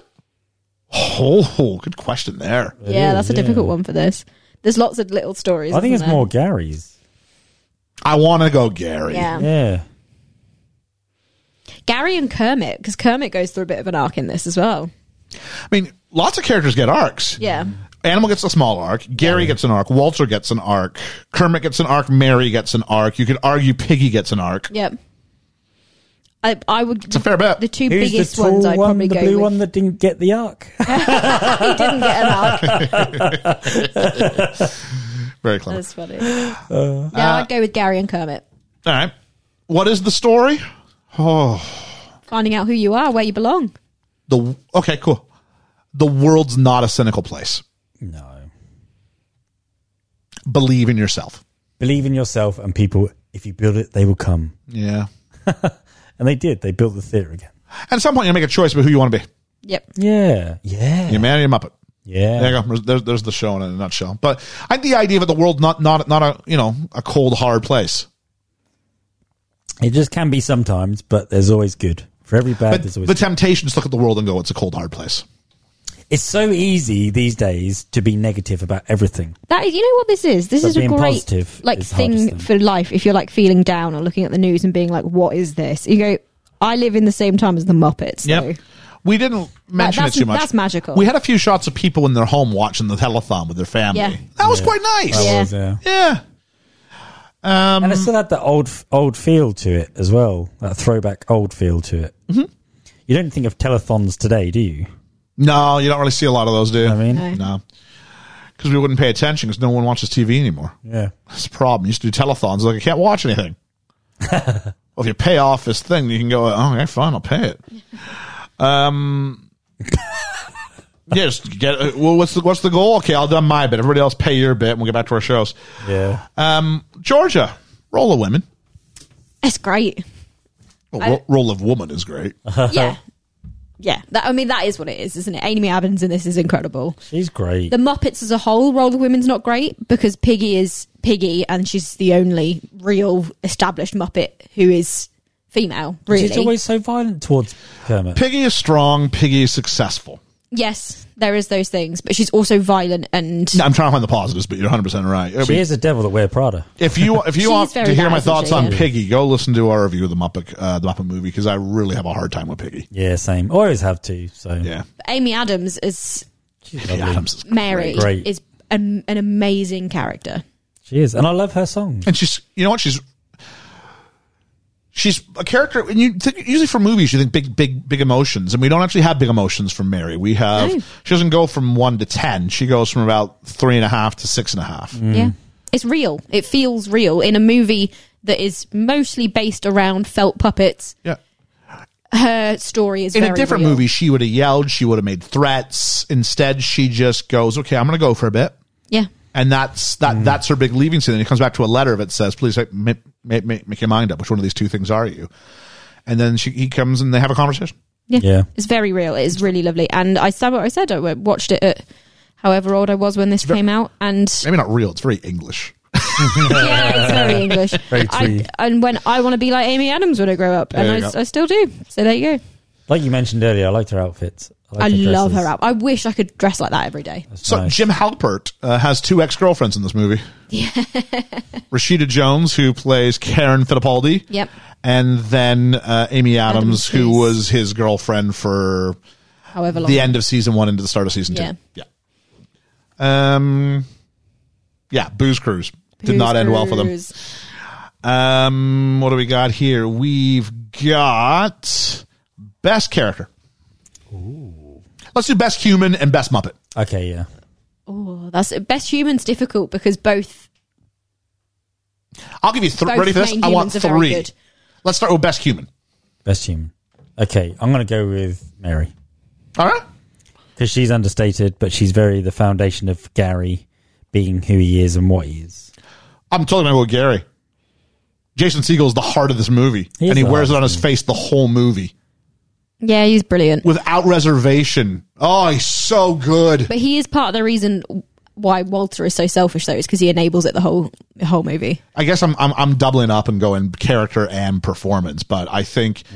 Like, you can tell this is his passion project. God, you know what I mean? Like, he's a Muppet. He's like doing the flexing. It's just like everything's just laid out there. He's not the world's greatest dancer. He's not the world's great, but he plays within his skill set so well, and he makes me feel everything I'm supposed to feel. He's the one who feels. Mary's actually quite 3.5, 6.5. We say. He's a bit more 2 to 8. Yeah. I hope that Jason Segel is actually as nice as he looks. Like as nice of a person as he comes across. You know, sometimes celebrities come across as the most genuine people in things. I hope he is, because he seems like he is. I think he's a bit more of a bro. Yeah. Like, obviously this is sanitized. It's a Muppet movie. Yeah. But like, you know, you kind of go, I hope you're a nice person. I'm having a really hard time believing there's something, because the whole gimmick about the Muppets is that it's okay to be a good person. Yeah. And that good people can find success and not finish last, and it's okay to be good. Don't sell out that side of you. Yeah. You'd have to think. You'd think so. Yeah. So my best. So we've got 2 best. Have you made your mind up yet? No, because I can't choose between them. Wow. Okay. Okay. Then best Muppet. Best Muppet in this it's got to be Kermit in this one, I think. He has the most to do, which I know he does in lots of things, but no one else really has as much other than Walter, and I'm not a massive fan of Walter. I've always liked Kermit too, but I'm going to go for Muppet Gary. Muppet Gary. I just think the likeness is so good. Oh, the fact that they get Muppet to Gary, and he gets to keep it. How cool! I'm going to go with Waka Waka Waka. I think he gets some of the best punchlines. Yeah, in a deadpan way, he gets them. You know what he is? He's he represents Kermit's Kermit. Fozzie represents the rest of the Muppets as a group, and he speaks for them a lot of the time. Yeah. What are we going to do? It's always Fozzie going, what are we going to do now, Kermit? Where do we go from here? Yeah. What does it mean? He's always the guy you look to see if Kermit's, if it's succeeding or not. Mm-hmm. So I like that. He's number 2. Yeah, but he is the barometer. He represents the Muppets as a whole. Ask Fozzie. And then when Fozzie and Kermit have a conversation, that's kind of it. Okay, job done. We've spoken to him. Yeah. Best cameo. Ooh. Probably Emily Blunt for me. Oh yeah, Emily Blunt was very good. I was going to say Emily Blunt or what's his face from Little Miss Sunshine? Alan Arkin. Yeah. I'm going to go with Alan Arkin. Honorable mention Jack Black, who's great throughout. I forgot that he was in it because he's like so such a big cameo, isn't he? Yeah. Yeah, honorable mention to Jack Black, but I'm going to go with, and honorable mention to Donald Glover. I mean, I could maybe mention them, but that's the one of Muppet movie. Like, they're very talented people. Rashida Jones is great in it. And I didn't mention, like, about halfway through, you see her stopping being cynical, and she's like getting caught up in it. So she's a barometer of how well it's going, and if you're swaying people. Yep. Yeah, it's just good. Best moment, best element. Oh, the fact that it's still all practical. You can't beat that. You just can't. It's so wonderful. I love it. For me, it's the nostalgia, emotional heart, everything that Jason Segel brings to this production. Because there's so many callbacks to the old one. But, you know, like the new Top Gun movie, Maverick? Yep. It has that feel to it. It has that heart of the first. Remake Top Gun with Muppets. It is. Let's see the Muppets do Top Gun. That I want to see. Goose. Me. Animal as Maverick. we need some line delivery at some point. It can't be Kermit, that's for sure. Who would it be? It would be Gonzo, wouldn't it? Oh, that'd be so great. It'd be Gonzo as Maverick. It's got to be Camilla then, doesn't it? As Goose. As Goose? Yeah. Or Rizzo again. Oh. Camilla's really funny because she's not a goose, she's a chicken. Yeah. That would be very funny. Yeah. He's just clogged. Either way, that bird is cooked. Sorry, that's killing me. Oh, I think I just laid an egg. My best. I think you were saying about. Did you finish what you thought about Top Gun was? I was just saying it had that heart and feel of nostalgia all wrapped up into one, and that's what Jason Segel brings to this new Muppet movie, newish Muppet movie, is the fact that he's brought it up to date, but he's brought it with the nostalgia of before, and the heart and emotion of before. I can't really touch on best elements without sort of just recapturing what you guys have probably said. So I'll go best moment, and I'll just say it's that whole finale sequence. It's just, you know what this is? This feels like musical theater. This feels like a show. It does, and that's why the stage... And it ends like a show. Yeah. That's how they used to open the Muppets, wasn't it? Which is why the second Muppet movie doesn't work, because it's not about a show anymore. It's them on an adventure. Yeah. They don't work with adventures. No. They work with a show. Yeah. Grumble. Oh, yeah. For me, it's the voices. Okay. Yeah, because I agree. I just said the voices. Your voice, Pip. Yeah. You're the voice of reason, Pip. No, it's Kermit's voice every now and again went slightly off for me, and that broke me out of it. And there's something about Jim Henson's voice as Kermit, and there's something about Frank Oz's voice doing Piggy. Piggy's easier to do than other voices. It just felt... I don't focus on the Muppets in this film. I focus on Jason, on Gary. Yeah. More than I do them. Where in the previous Muppet movies, I focus on the Muppets, not the main characters, main live actions. First time, so that they have a human follow them all the way through as like a good guy rather than a bad guy, isn't it? Though, so I think the Muppets share the screen more in this with humans than I think they have done in the past. Which isn't necessarily a bad thing, but I think it is. I'm just trying to think of the other movies. I don't remember Caper. I don't remember Manhattan. No, I remember the first one. I remember Christmas Carol, but that's Scrooge. It's a transformation. Is the only human. No, you're probably right. It places the Muppets more in a human world. Oh, maybe Manhattan. I don't remember Manhattan well enough. I don't remember him well enough. And I've never seen Outer Space. Pip, you are the fifth member, okay? It's like, Ethan's not here. Someone's got to be annoying.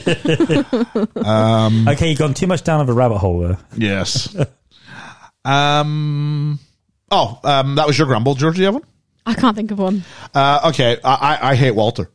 Yeah, and the green screen you were saying. Right from the... Yeah, I mean, that as a single... it's cringy. Yeah. But, like, Walter's the character...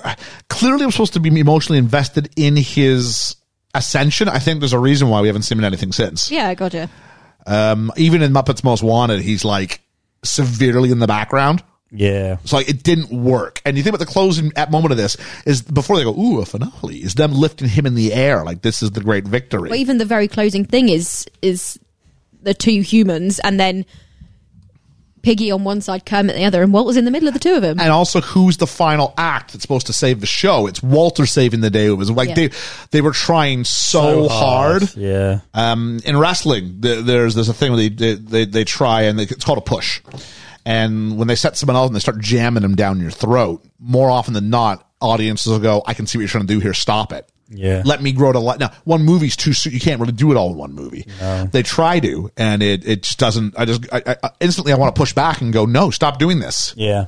No. I've got my characters who I care about. This isn't the case here. Maybe a quick question here. Something we don't do. Maybe we should do. How do we rate the villain in this film? Was he a good villain? He's what he needed to be for this. Yeah. Yeah, he wasn't that great villain, really. Oh, I really like him. I think he's great. Yeah, he's good for what he needs to be. He's a good Muppet movie villain. Yeah, so is the question, is he a good villain overall, or is he a good villain for the film? I think it's one and the same. Yeah, but because it's all contextual. Like if he grabbed a knife and held it to Kermit's throat and went, "I'm gonna boom, there you go. I killed one Muppet every half." What? So you gotta look at the context of the film, and for what this film is, it hits sort of. It's almost panto-y, but again, this is like a show, isn't it? Yeah, but I felt he was wishy-washy as a villain. Oh, really? Yeah. He was singularly minded. He didn't do anything to stop the Muppets from winning. I didn't like the fact that he turned good in the end. He got hit in the head. He just gets hit in the head by a bowling ball. They say it had nothing to do with brain. It's got everything to do with the fact he got hit in the head with a bowling ball. I didn't like that. I love how it was just like an afterthought. And they got the theater back. Yeah.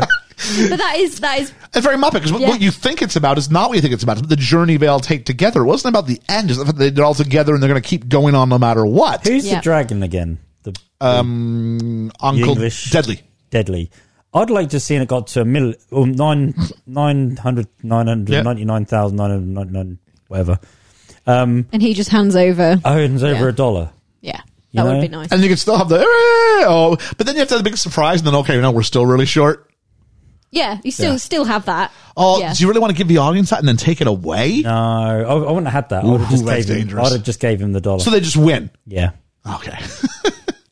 I would have done something like he had to pay $1 to park, or something. And so in a sense, Tex Richmond ends up paying, and they win. Yeah. And then you can still have him get hit in the head and be a good guy at the end. I'm fine with that. Or at the beginning, you do the bit where it goes, they give the $1 and then they're still short, and then they still do the bowling ball bit, so they still get it back in the end anyway. Okay. So it's given, taken away, and then given again. I think that's fine. Do you worry? Okay, so you're giving the audience their big final, yes, we got there, and then you go, no, we don't. This is a wrestling sort of term that happens, if I may. You have the good guy facing the bad guy. The bad guy be the champion. No one's beat Ric Flair. Woo! In forever and ever, right? Yep. And then the American Dream, Dusty Rhodes or whoever it is, wrestles him. And they have this match, and it looks like the good guys won, but we see that, like, Ric Flair actually got hit in the head by a championship belt shot from an outside interference. So they count the three and it goes, yeah, and the crowd cheers. You tune in the television on Monday and you find out, oh, we've looked at the tape. Actually, he shouldn't have got it, and you take that away. Now, there's a secret in good villainy where you can anticipate what the audience wants, you take it away. But that's not good villainy by a character now. That's good. That's just frustrating by the writers. To give you a moment, take it away, and then go, please be emotionally involved when they win it again in 5 minutes. It wouldn't have any stakes, because the moment the $1's handed over would be the same moment it clicks back again. So you wouldn't actually get any chance to process that they'd done it. It would be very, very quick. Okay. I see. I could edit it in the way that you're talking. Yeah, I could do it. I wouldn't have had that. I would have had Dr. Evil. What's his name? Tex Richmond. I'd have had him give $1. $1 million. No, at the beginning, like, be so condescending. I'm giving you $1. I'll start you off. Here's your first. And he opens the book up and there's the $1 still sitting there. Yeah, you can do that. That'd have been cool. So I like the idea where the villain, through his own pride and arrogance and hubris, ends up giving the win. Yeah. That's quite Muppety. That'd have been nice. Let's take a look here. Anybody's best role ever? I don't know. Jason Segel's very good in this. Is he even better on film than this? I don't think so. Oh, I really like Forgetting Sarah Marshall. See, I don't really. Yeah, but I don't know if that's a better performance necessarily. I've seen it, but not seen it. I've seen it once, but I can't remember it. It's got more range. Yeah. It's hard because it's hard for me to take away the overall. It's hard for me to say. The overall feeling of he's this. so important to this film. Yeah. He's far more important in this film. Yeah. Even behind the scenes. That's what I mean. He is the spirit of the Muppet movie. Yeah. Of the Muppets, sorry.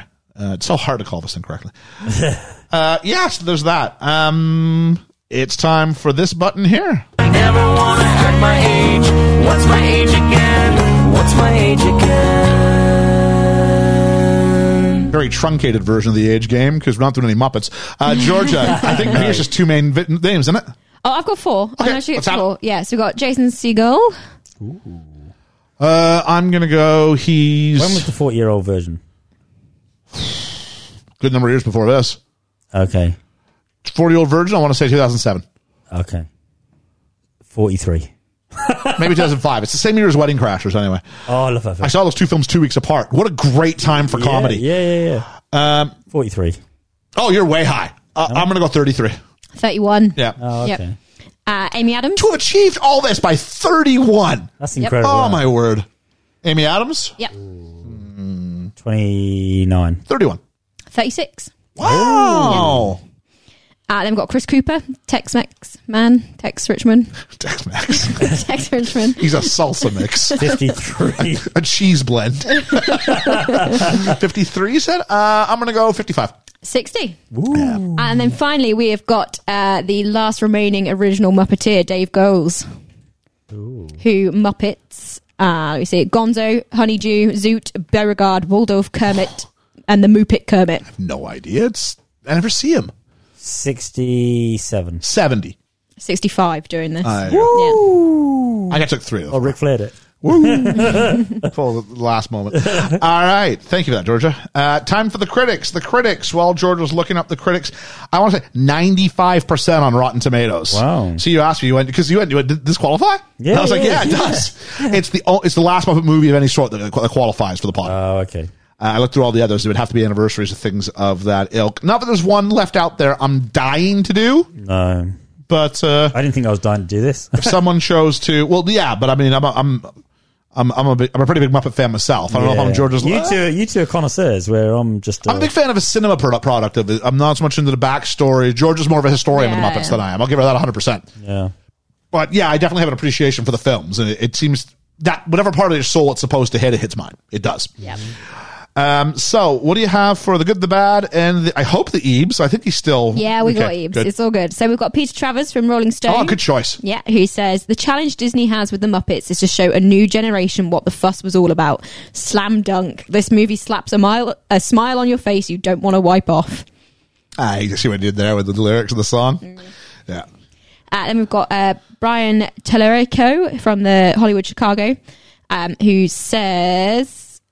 Segel not only does the legacy of Henson's creation proud with the Muppets, he's delivered one of the best family films of the last decade and arguably the funniest film of 2011. And then finally, we have got Roger Ebert, who says, the Muppet franchise is revitalized with the Muppets, a funny, wickedly self-aware musical that opens by acknowledging they've outlived their shelf life. So like the good, the Ebes. Yeah. 95%, right? Like you can't, it just is what it is. Yeah. Not as high on IMDb. I think it's only like 7.5. Yeah. Okay. So, but that's because a lot of people are going to see Muppets and go kids film. Yeah. So, our critics, I put out a Felice, as I'm known to do from time to time. And I asked, is this a great film, a good film, an okay film, or a poor film? Lower vote turnout than usual. I'm not surprised with the Muppets, but it was 40% called this a great film, followed by 33% calling it good, 13% okay, and 14% calling it poor. So, the overwhelming majority, 73% call it good or better, with 40% saying great. So there is that. George, do our Patreon feedback? So a bit of a lower turnout as usual on this front as well. But we've got Cheesy, who says... With a fish on a bike. With a fish on a bike. That's the most Muppet thing I could have said. I remember being skeptical when this first came out, as I grew up watching the original movie, Muppets Take Manhattan and Muppets Christmas Carol on VHS. It made me smile from the beginning, as Me and Juliet is one of my favourite songs. the great thing about this film is that it doesn't take itself too seriously, from the fourth wall breaking to the look of confusion at some of the songs. Seagull is always brilliant, and you can tell that he helped write it. The songs are amazing and have the clever lyrics you'd expect from Brett McKenzie. I love how Man or Muppet is sung seriously over the top, and Life's a Happy Song is such an incredible earworm. I've been singing it all week. I defy anyone to listen to that and not smile. I thought a lot of it would be aimed at children, and it probably is, but I can't deny that I was laughing out loud at the barbershop sketch, especially Beaker, my favourite Muppet. Overall, it was always going to be hard to resurrect a much-loved franchise, but I think this is a great modernisation that I really enjoyed. Well, he always does such a good job, Cheesy. Yeah. That's how I wrote a review. I've picked that up. Cheesy's all right. Yeah. It's not easy being cheesy. No. And then we've got Andy Dixon. He says, not being a fan of the Muppets when I was younger and had seen this not long after it came out, I was a bit meh, but sat down with my daughter to watch it, surprised how much I enjoyed it. She was glued to it the whole time. It was cheesy and enjoyed the musical numbers. The fourth wall breaks were well done. Really enjoyed guest cameos, which left me going, is that Dave Grohl? One of the things from my original watch is I had mixed up Jason Segel and Jim Parsons' roles on the film. Oops. But I say that Segel and Adams were enjoyable in this, and Chris Cooper played the typical baddie well. All in all, a better film than I remember. And then finally I just really like the idea that he watched it with his daughter, with his daughter, and was sort of watching her watch it for the first time, as well as watching that, as well as seeing his perspective as well. I really that was an interesting thing to take. Yeah, definitely, yeah. And then we have got Ensign Ian Davies, who says very succinctly, love this film, so much better than the older one. Life's a Happy Song is so good, and I'm definitely a Muppet of a man. Good lad. I don't think I'm a very manly Muppet myself. Is that everything? Oh, okay. I was getting ready to hit Reverend Bruce's intro there. So a couple questions I want to ask. I was trying to figure out the best time to do it. Maybe it's right now. Actually, I'll do it in a second. Let's talk about, we got some feedback, I'm sure, with the fledgling fandom here on the Twitter. Let's take a look here. Danny from It's a Musical Podcast says, I absolutely adore this film. I didn't go into it as a huge Muppet fan, but this made me one. The soundtrack is great, though I wish the full Tex Richmond rap made it into the film. I love the humor. I also think it has some great cameos. Next up. Hey, it's your sister!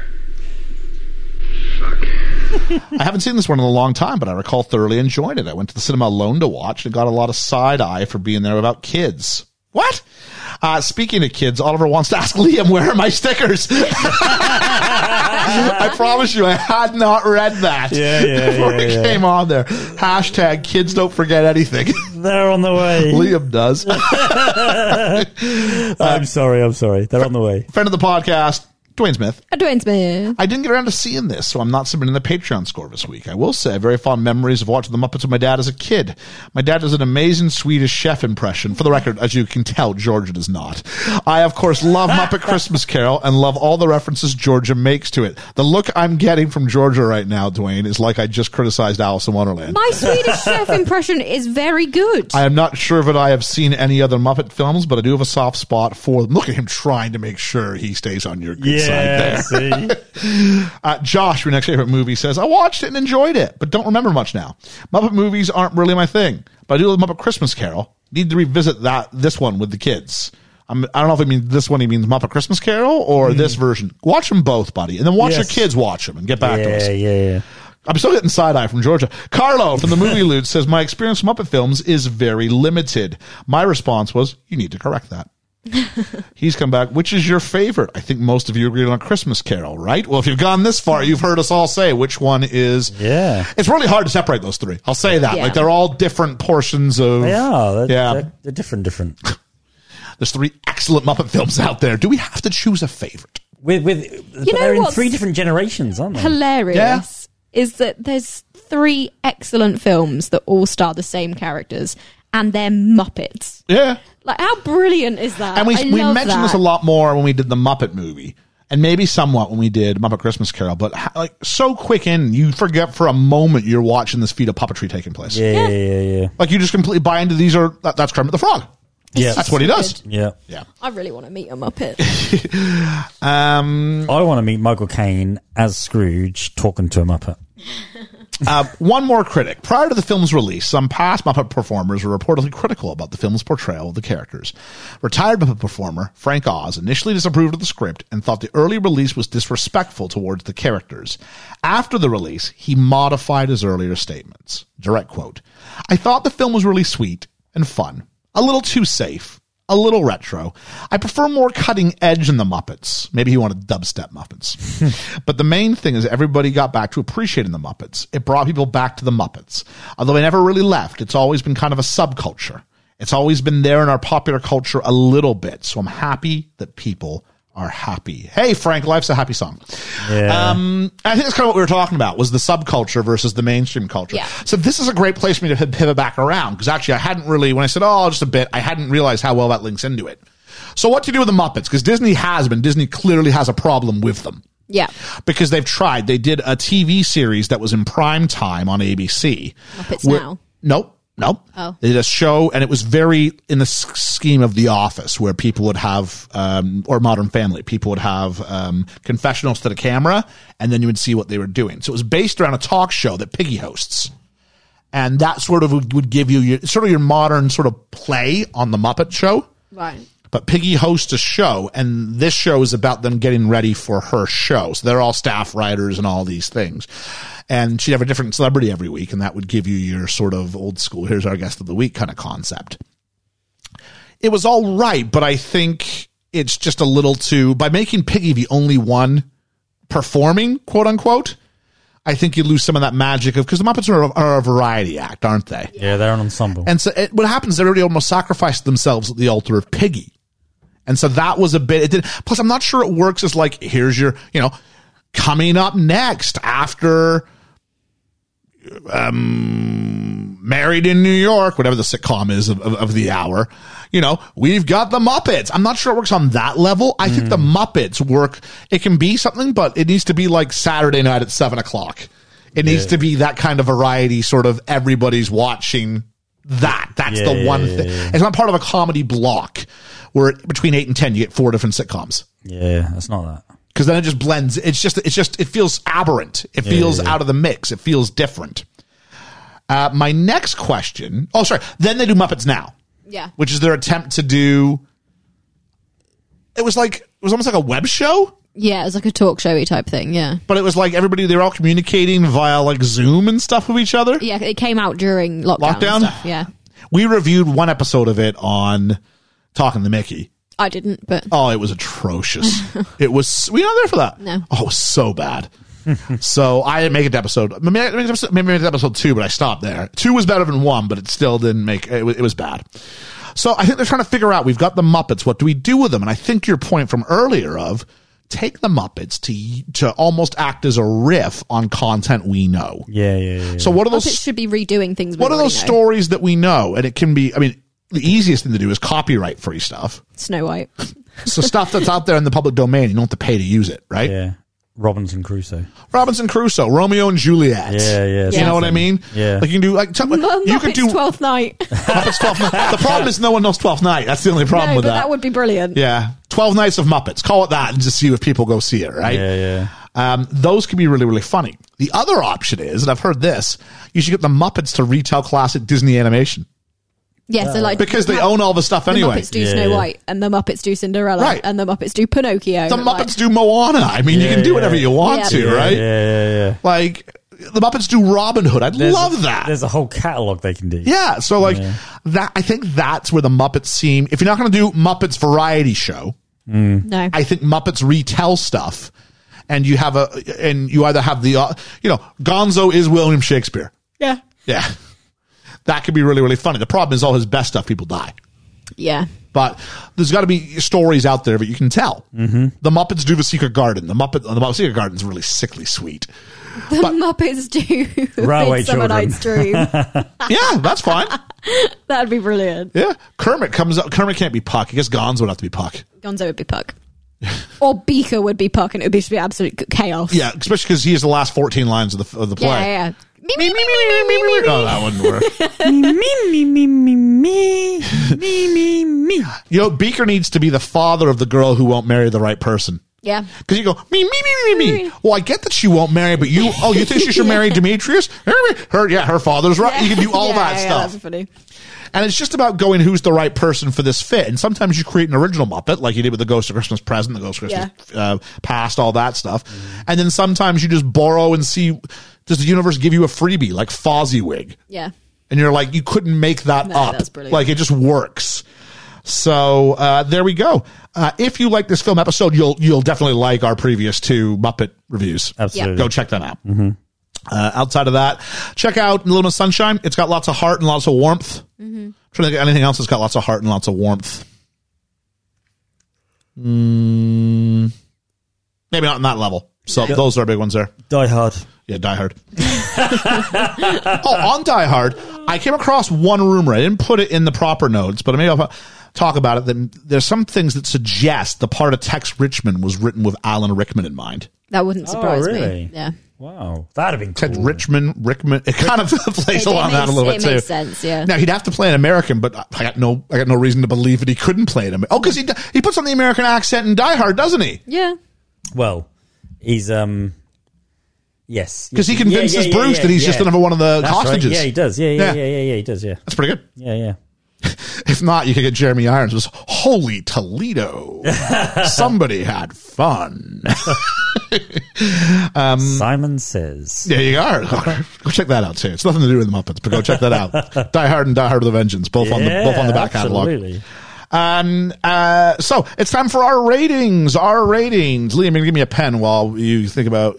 Okay, Georgia, what's your rating? I mean, I love Muppets. I think that's made abundantly clear. I like the history of the Muppets. I like the Muppets before they were Disney. I like them now that they're Disney, even though they do still need other stuff doing with them. I love this film. I think it's brilliant.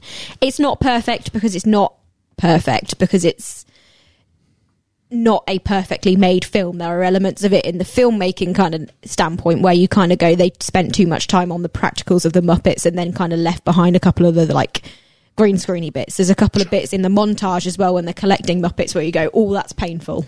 That looks bad.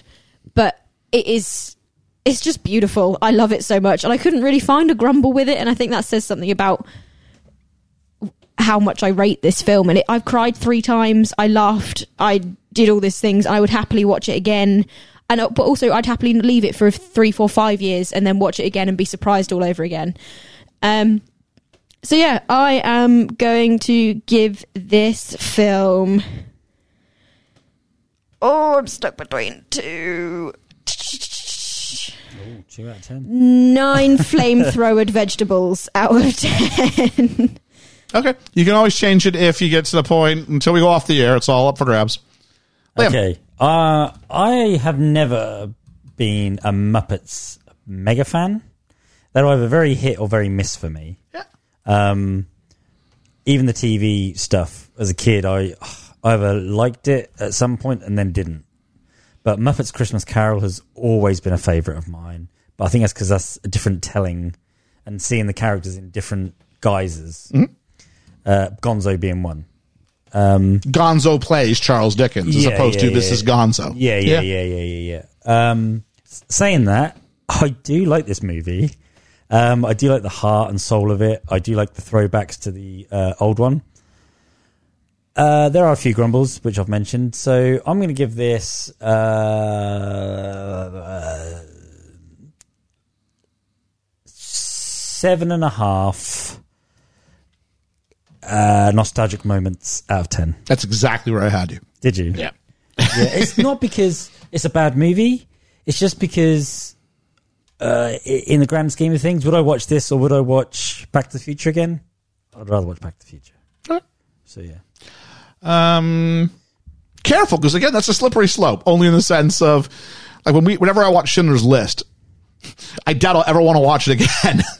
But it might be, you know what I mean? Like, things can be great movies without being rewatchable movies. Yeah, but there's things about, like, I use Back to the Future as a gauge, only because... No, because I do too. It's just a better film. I just don't go, would I watch this again versus would I watch... No, but there's a lot more about that is technically, like, I like and stuff. So, I was dilly-dallying from 7.5 to an 8. So this is a throwback to the way films, I think, used to get made. I mean, we had hundreds of extras in wildly choreographed sort of sequences to give it a sense of a classic. You can go all the way back to things like Singing in the Rain and things like this wonderful sense. It's like a stage show. Yeah. I think it's why, but the cinematography is still excellent. I think back to some of the stuff we talked about in Man vs. Muppet. I think about Walter's reaction shot as he runs through. I mean, it's the same guy who did the cinematography on Forrest Gump. You know what I mean? Like, this was not just some hack behind the camera. Nope. The humor is on point. I remember walking out going, that was everything I needed that film to be. Now, still, is it possible? It's not going to sit with me. I'm not going to be chewing over the themes in the same way that other films have left me walking away chewing on themes. But I go there and my spirit and my soul is full. So, with just a hint of irony, I'm going to give it 9 maniacal laughs out of 10. Ah, nice. Yeah. I do have a thing from Ethan. Oh, do you? Yeah, he sent me a thing. How much has he written? Not too much. Oh, really? Because he usually sends me a book. Well, he said Volume 1, 2, he and starts 3. this with "gonna keep it short and sweet." Because I've told him I have to cut this. You know that, right?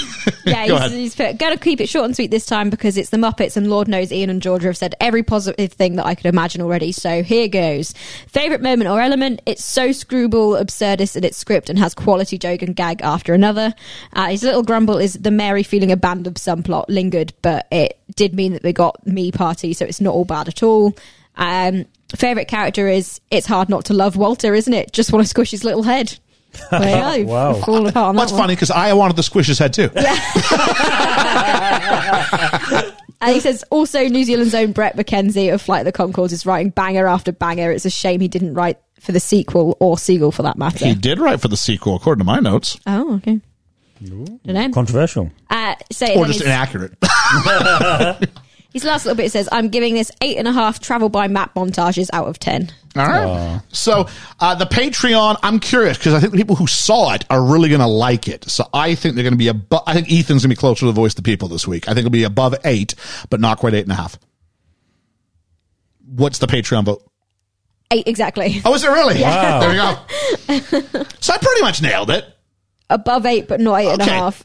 So 8. It got to 8. Yeah. I was right. It got to 8. I was in my ballpark.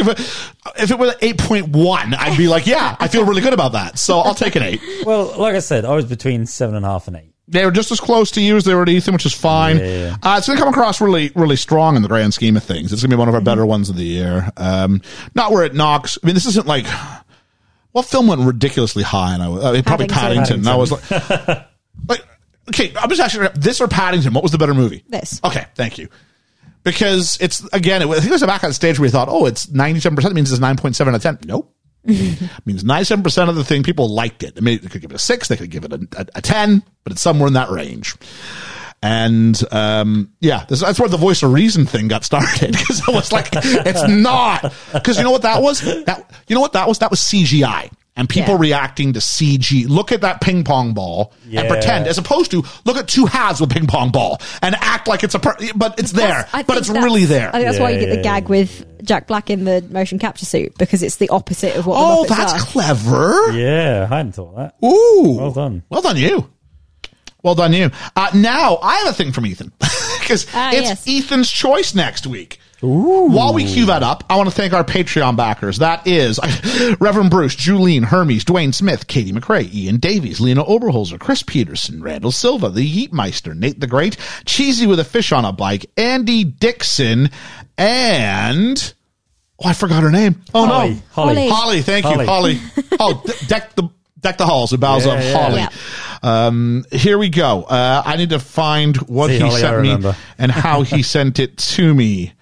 Okay, it wasn't via text message. We've had a lot of different things. Would you be free to record on Doctor Who? It's not. How have you sent this to me, Ethan? He'll send it on every single platform. Pretend this is in Ethan's voice, okay? Okay. So, after my last pick of The Prestige, I thought, can I do even better? Of course not. So instead, I thought I'd give us a fun look into the music world. Rob Reiner, The Princess Bride, directs this, quote, documentary, as we might change the maximum rating up to 11. This week, we're covering This Is Spinal Tap. Oh, cool. So, there we go. George's face says it all. This is Spinal Tap. I've never seen it, but I've wanted to see it. It's a mockumentary. Following a fictional band. Yeah. Now, Rob Reiner, who directed The Princess Bride, also directs this. Okay. And it's considered a comedy cult classic. Yeah. So I've heard the name, but I had no idea what it was. I think he's one of the first people to really do like mockumentary, which basically, if you look at The Office and you look at Parks and Rec, like, I don't think we get there without This is Spinal Tap. So this is going to be really, really, so they're going to play on a lot of rock cliches, I think. And the famous one is the amplifier goes all the way to 11 rather than to 10 to show they're just that much louder. Like somehow an extra number means any more volume in it. Yeah. So things like that. So that's what we have going on. They're like caricatures of band members. They're playing off sort of probably what you might know of in other things. But so that's next week. Cool. It's not a bad movie, actually. Have you seen it? Yeah. I never have, but I said to him, I went, yes. I was like, I've bought it. I have it on DVD. Yeah. I bought it during lockdown and thought I might get around to watching it. And then like everything else, it became, well, I just want my first watch and that'd be before we record on it. The songs are really strong, really good. So I'm not going to do much context next week because I want to watch it afresh. I want to watch it fresh. I don't want to know much. So I'm going to watch it clean. Ethan will take control of that sort of stuff. I don't think he's seen it. Ooh. Yeah, so we'll see. Very pretentious. You may have to to do some research. If you Google 10 things you didn't know about 10 things I didn't know about Spinal Tap. Yeah, it might come up with some stuff. All right. That would blow my mind. Well, actually, what you need to know is, I'd be like, whoa. Okay. That's amazing. All right. You give me some responsibility. I know. Stickers and this. Woo. What a crazy world. All right, so please check out the other things we have coming up on the pod on Friday. We've got our BFE off script. Yeah, which we're about to record. I have no idea what I'm going to do. We've got Cedar Skippets recently on both The Gray Man, that was me in Georgia, or Elvis, that was me and Liam. Yeah. Check out Air Force One. Check out, what did we do last week? Thing with the town with Reverend Bruce. Yeah, excellent Reverend Bruce. episode. Yeah. Don't believe us, ask Reverend Bruce. And outside of that, we got some good stuff coming up. We got Julene coming up in a couple of weeks, and we got a film coming up very shortly that someone's going to be thrilled about. So a few films coming up people are going to be thrilled about. I did the scheduling for 2023 yesterday. Did you? I did. I like to wait till about this time of the year and then I start looking at it. I haven't finished it fully, but it's looking good. Wow. Yeah, so I always enjoy having a moment there. You know the one I was going to pick, or going to pick eventually? The one in the chamber. The one in the chamber. Yep. That's coming next year. Is it? Next year. There we go, 2023. Liam lets one out of the chamber. Yeah. In a different way than when he lifts a leg and he lets something out of the chamber most days. So please join us next week as we tackle the Rob Reiner mockumentary, This is Spinal Tap. For Best Film Ever, I've been Liam. And I've been Georgia. And next week with This is Spinal Tap, we will aim to bring you analysis, but more importantly, we're going to keep bringing you the world's third greatest gift. Laughter. We'll catch you on the flippity flap. The flippity flip flap. I want some ice cream.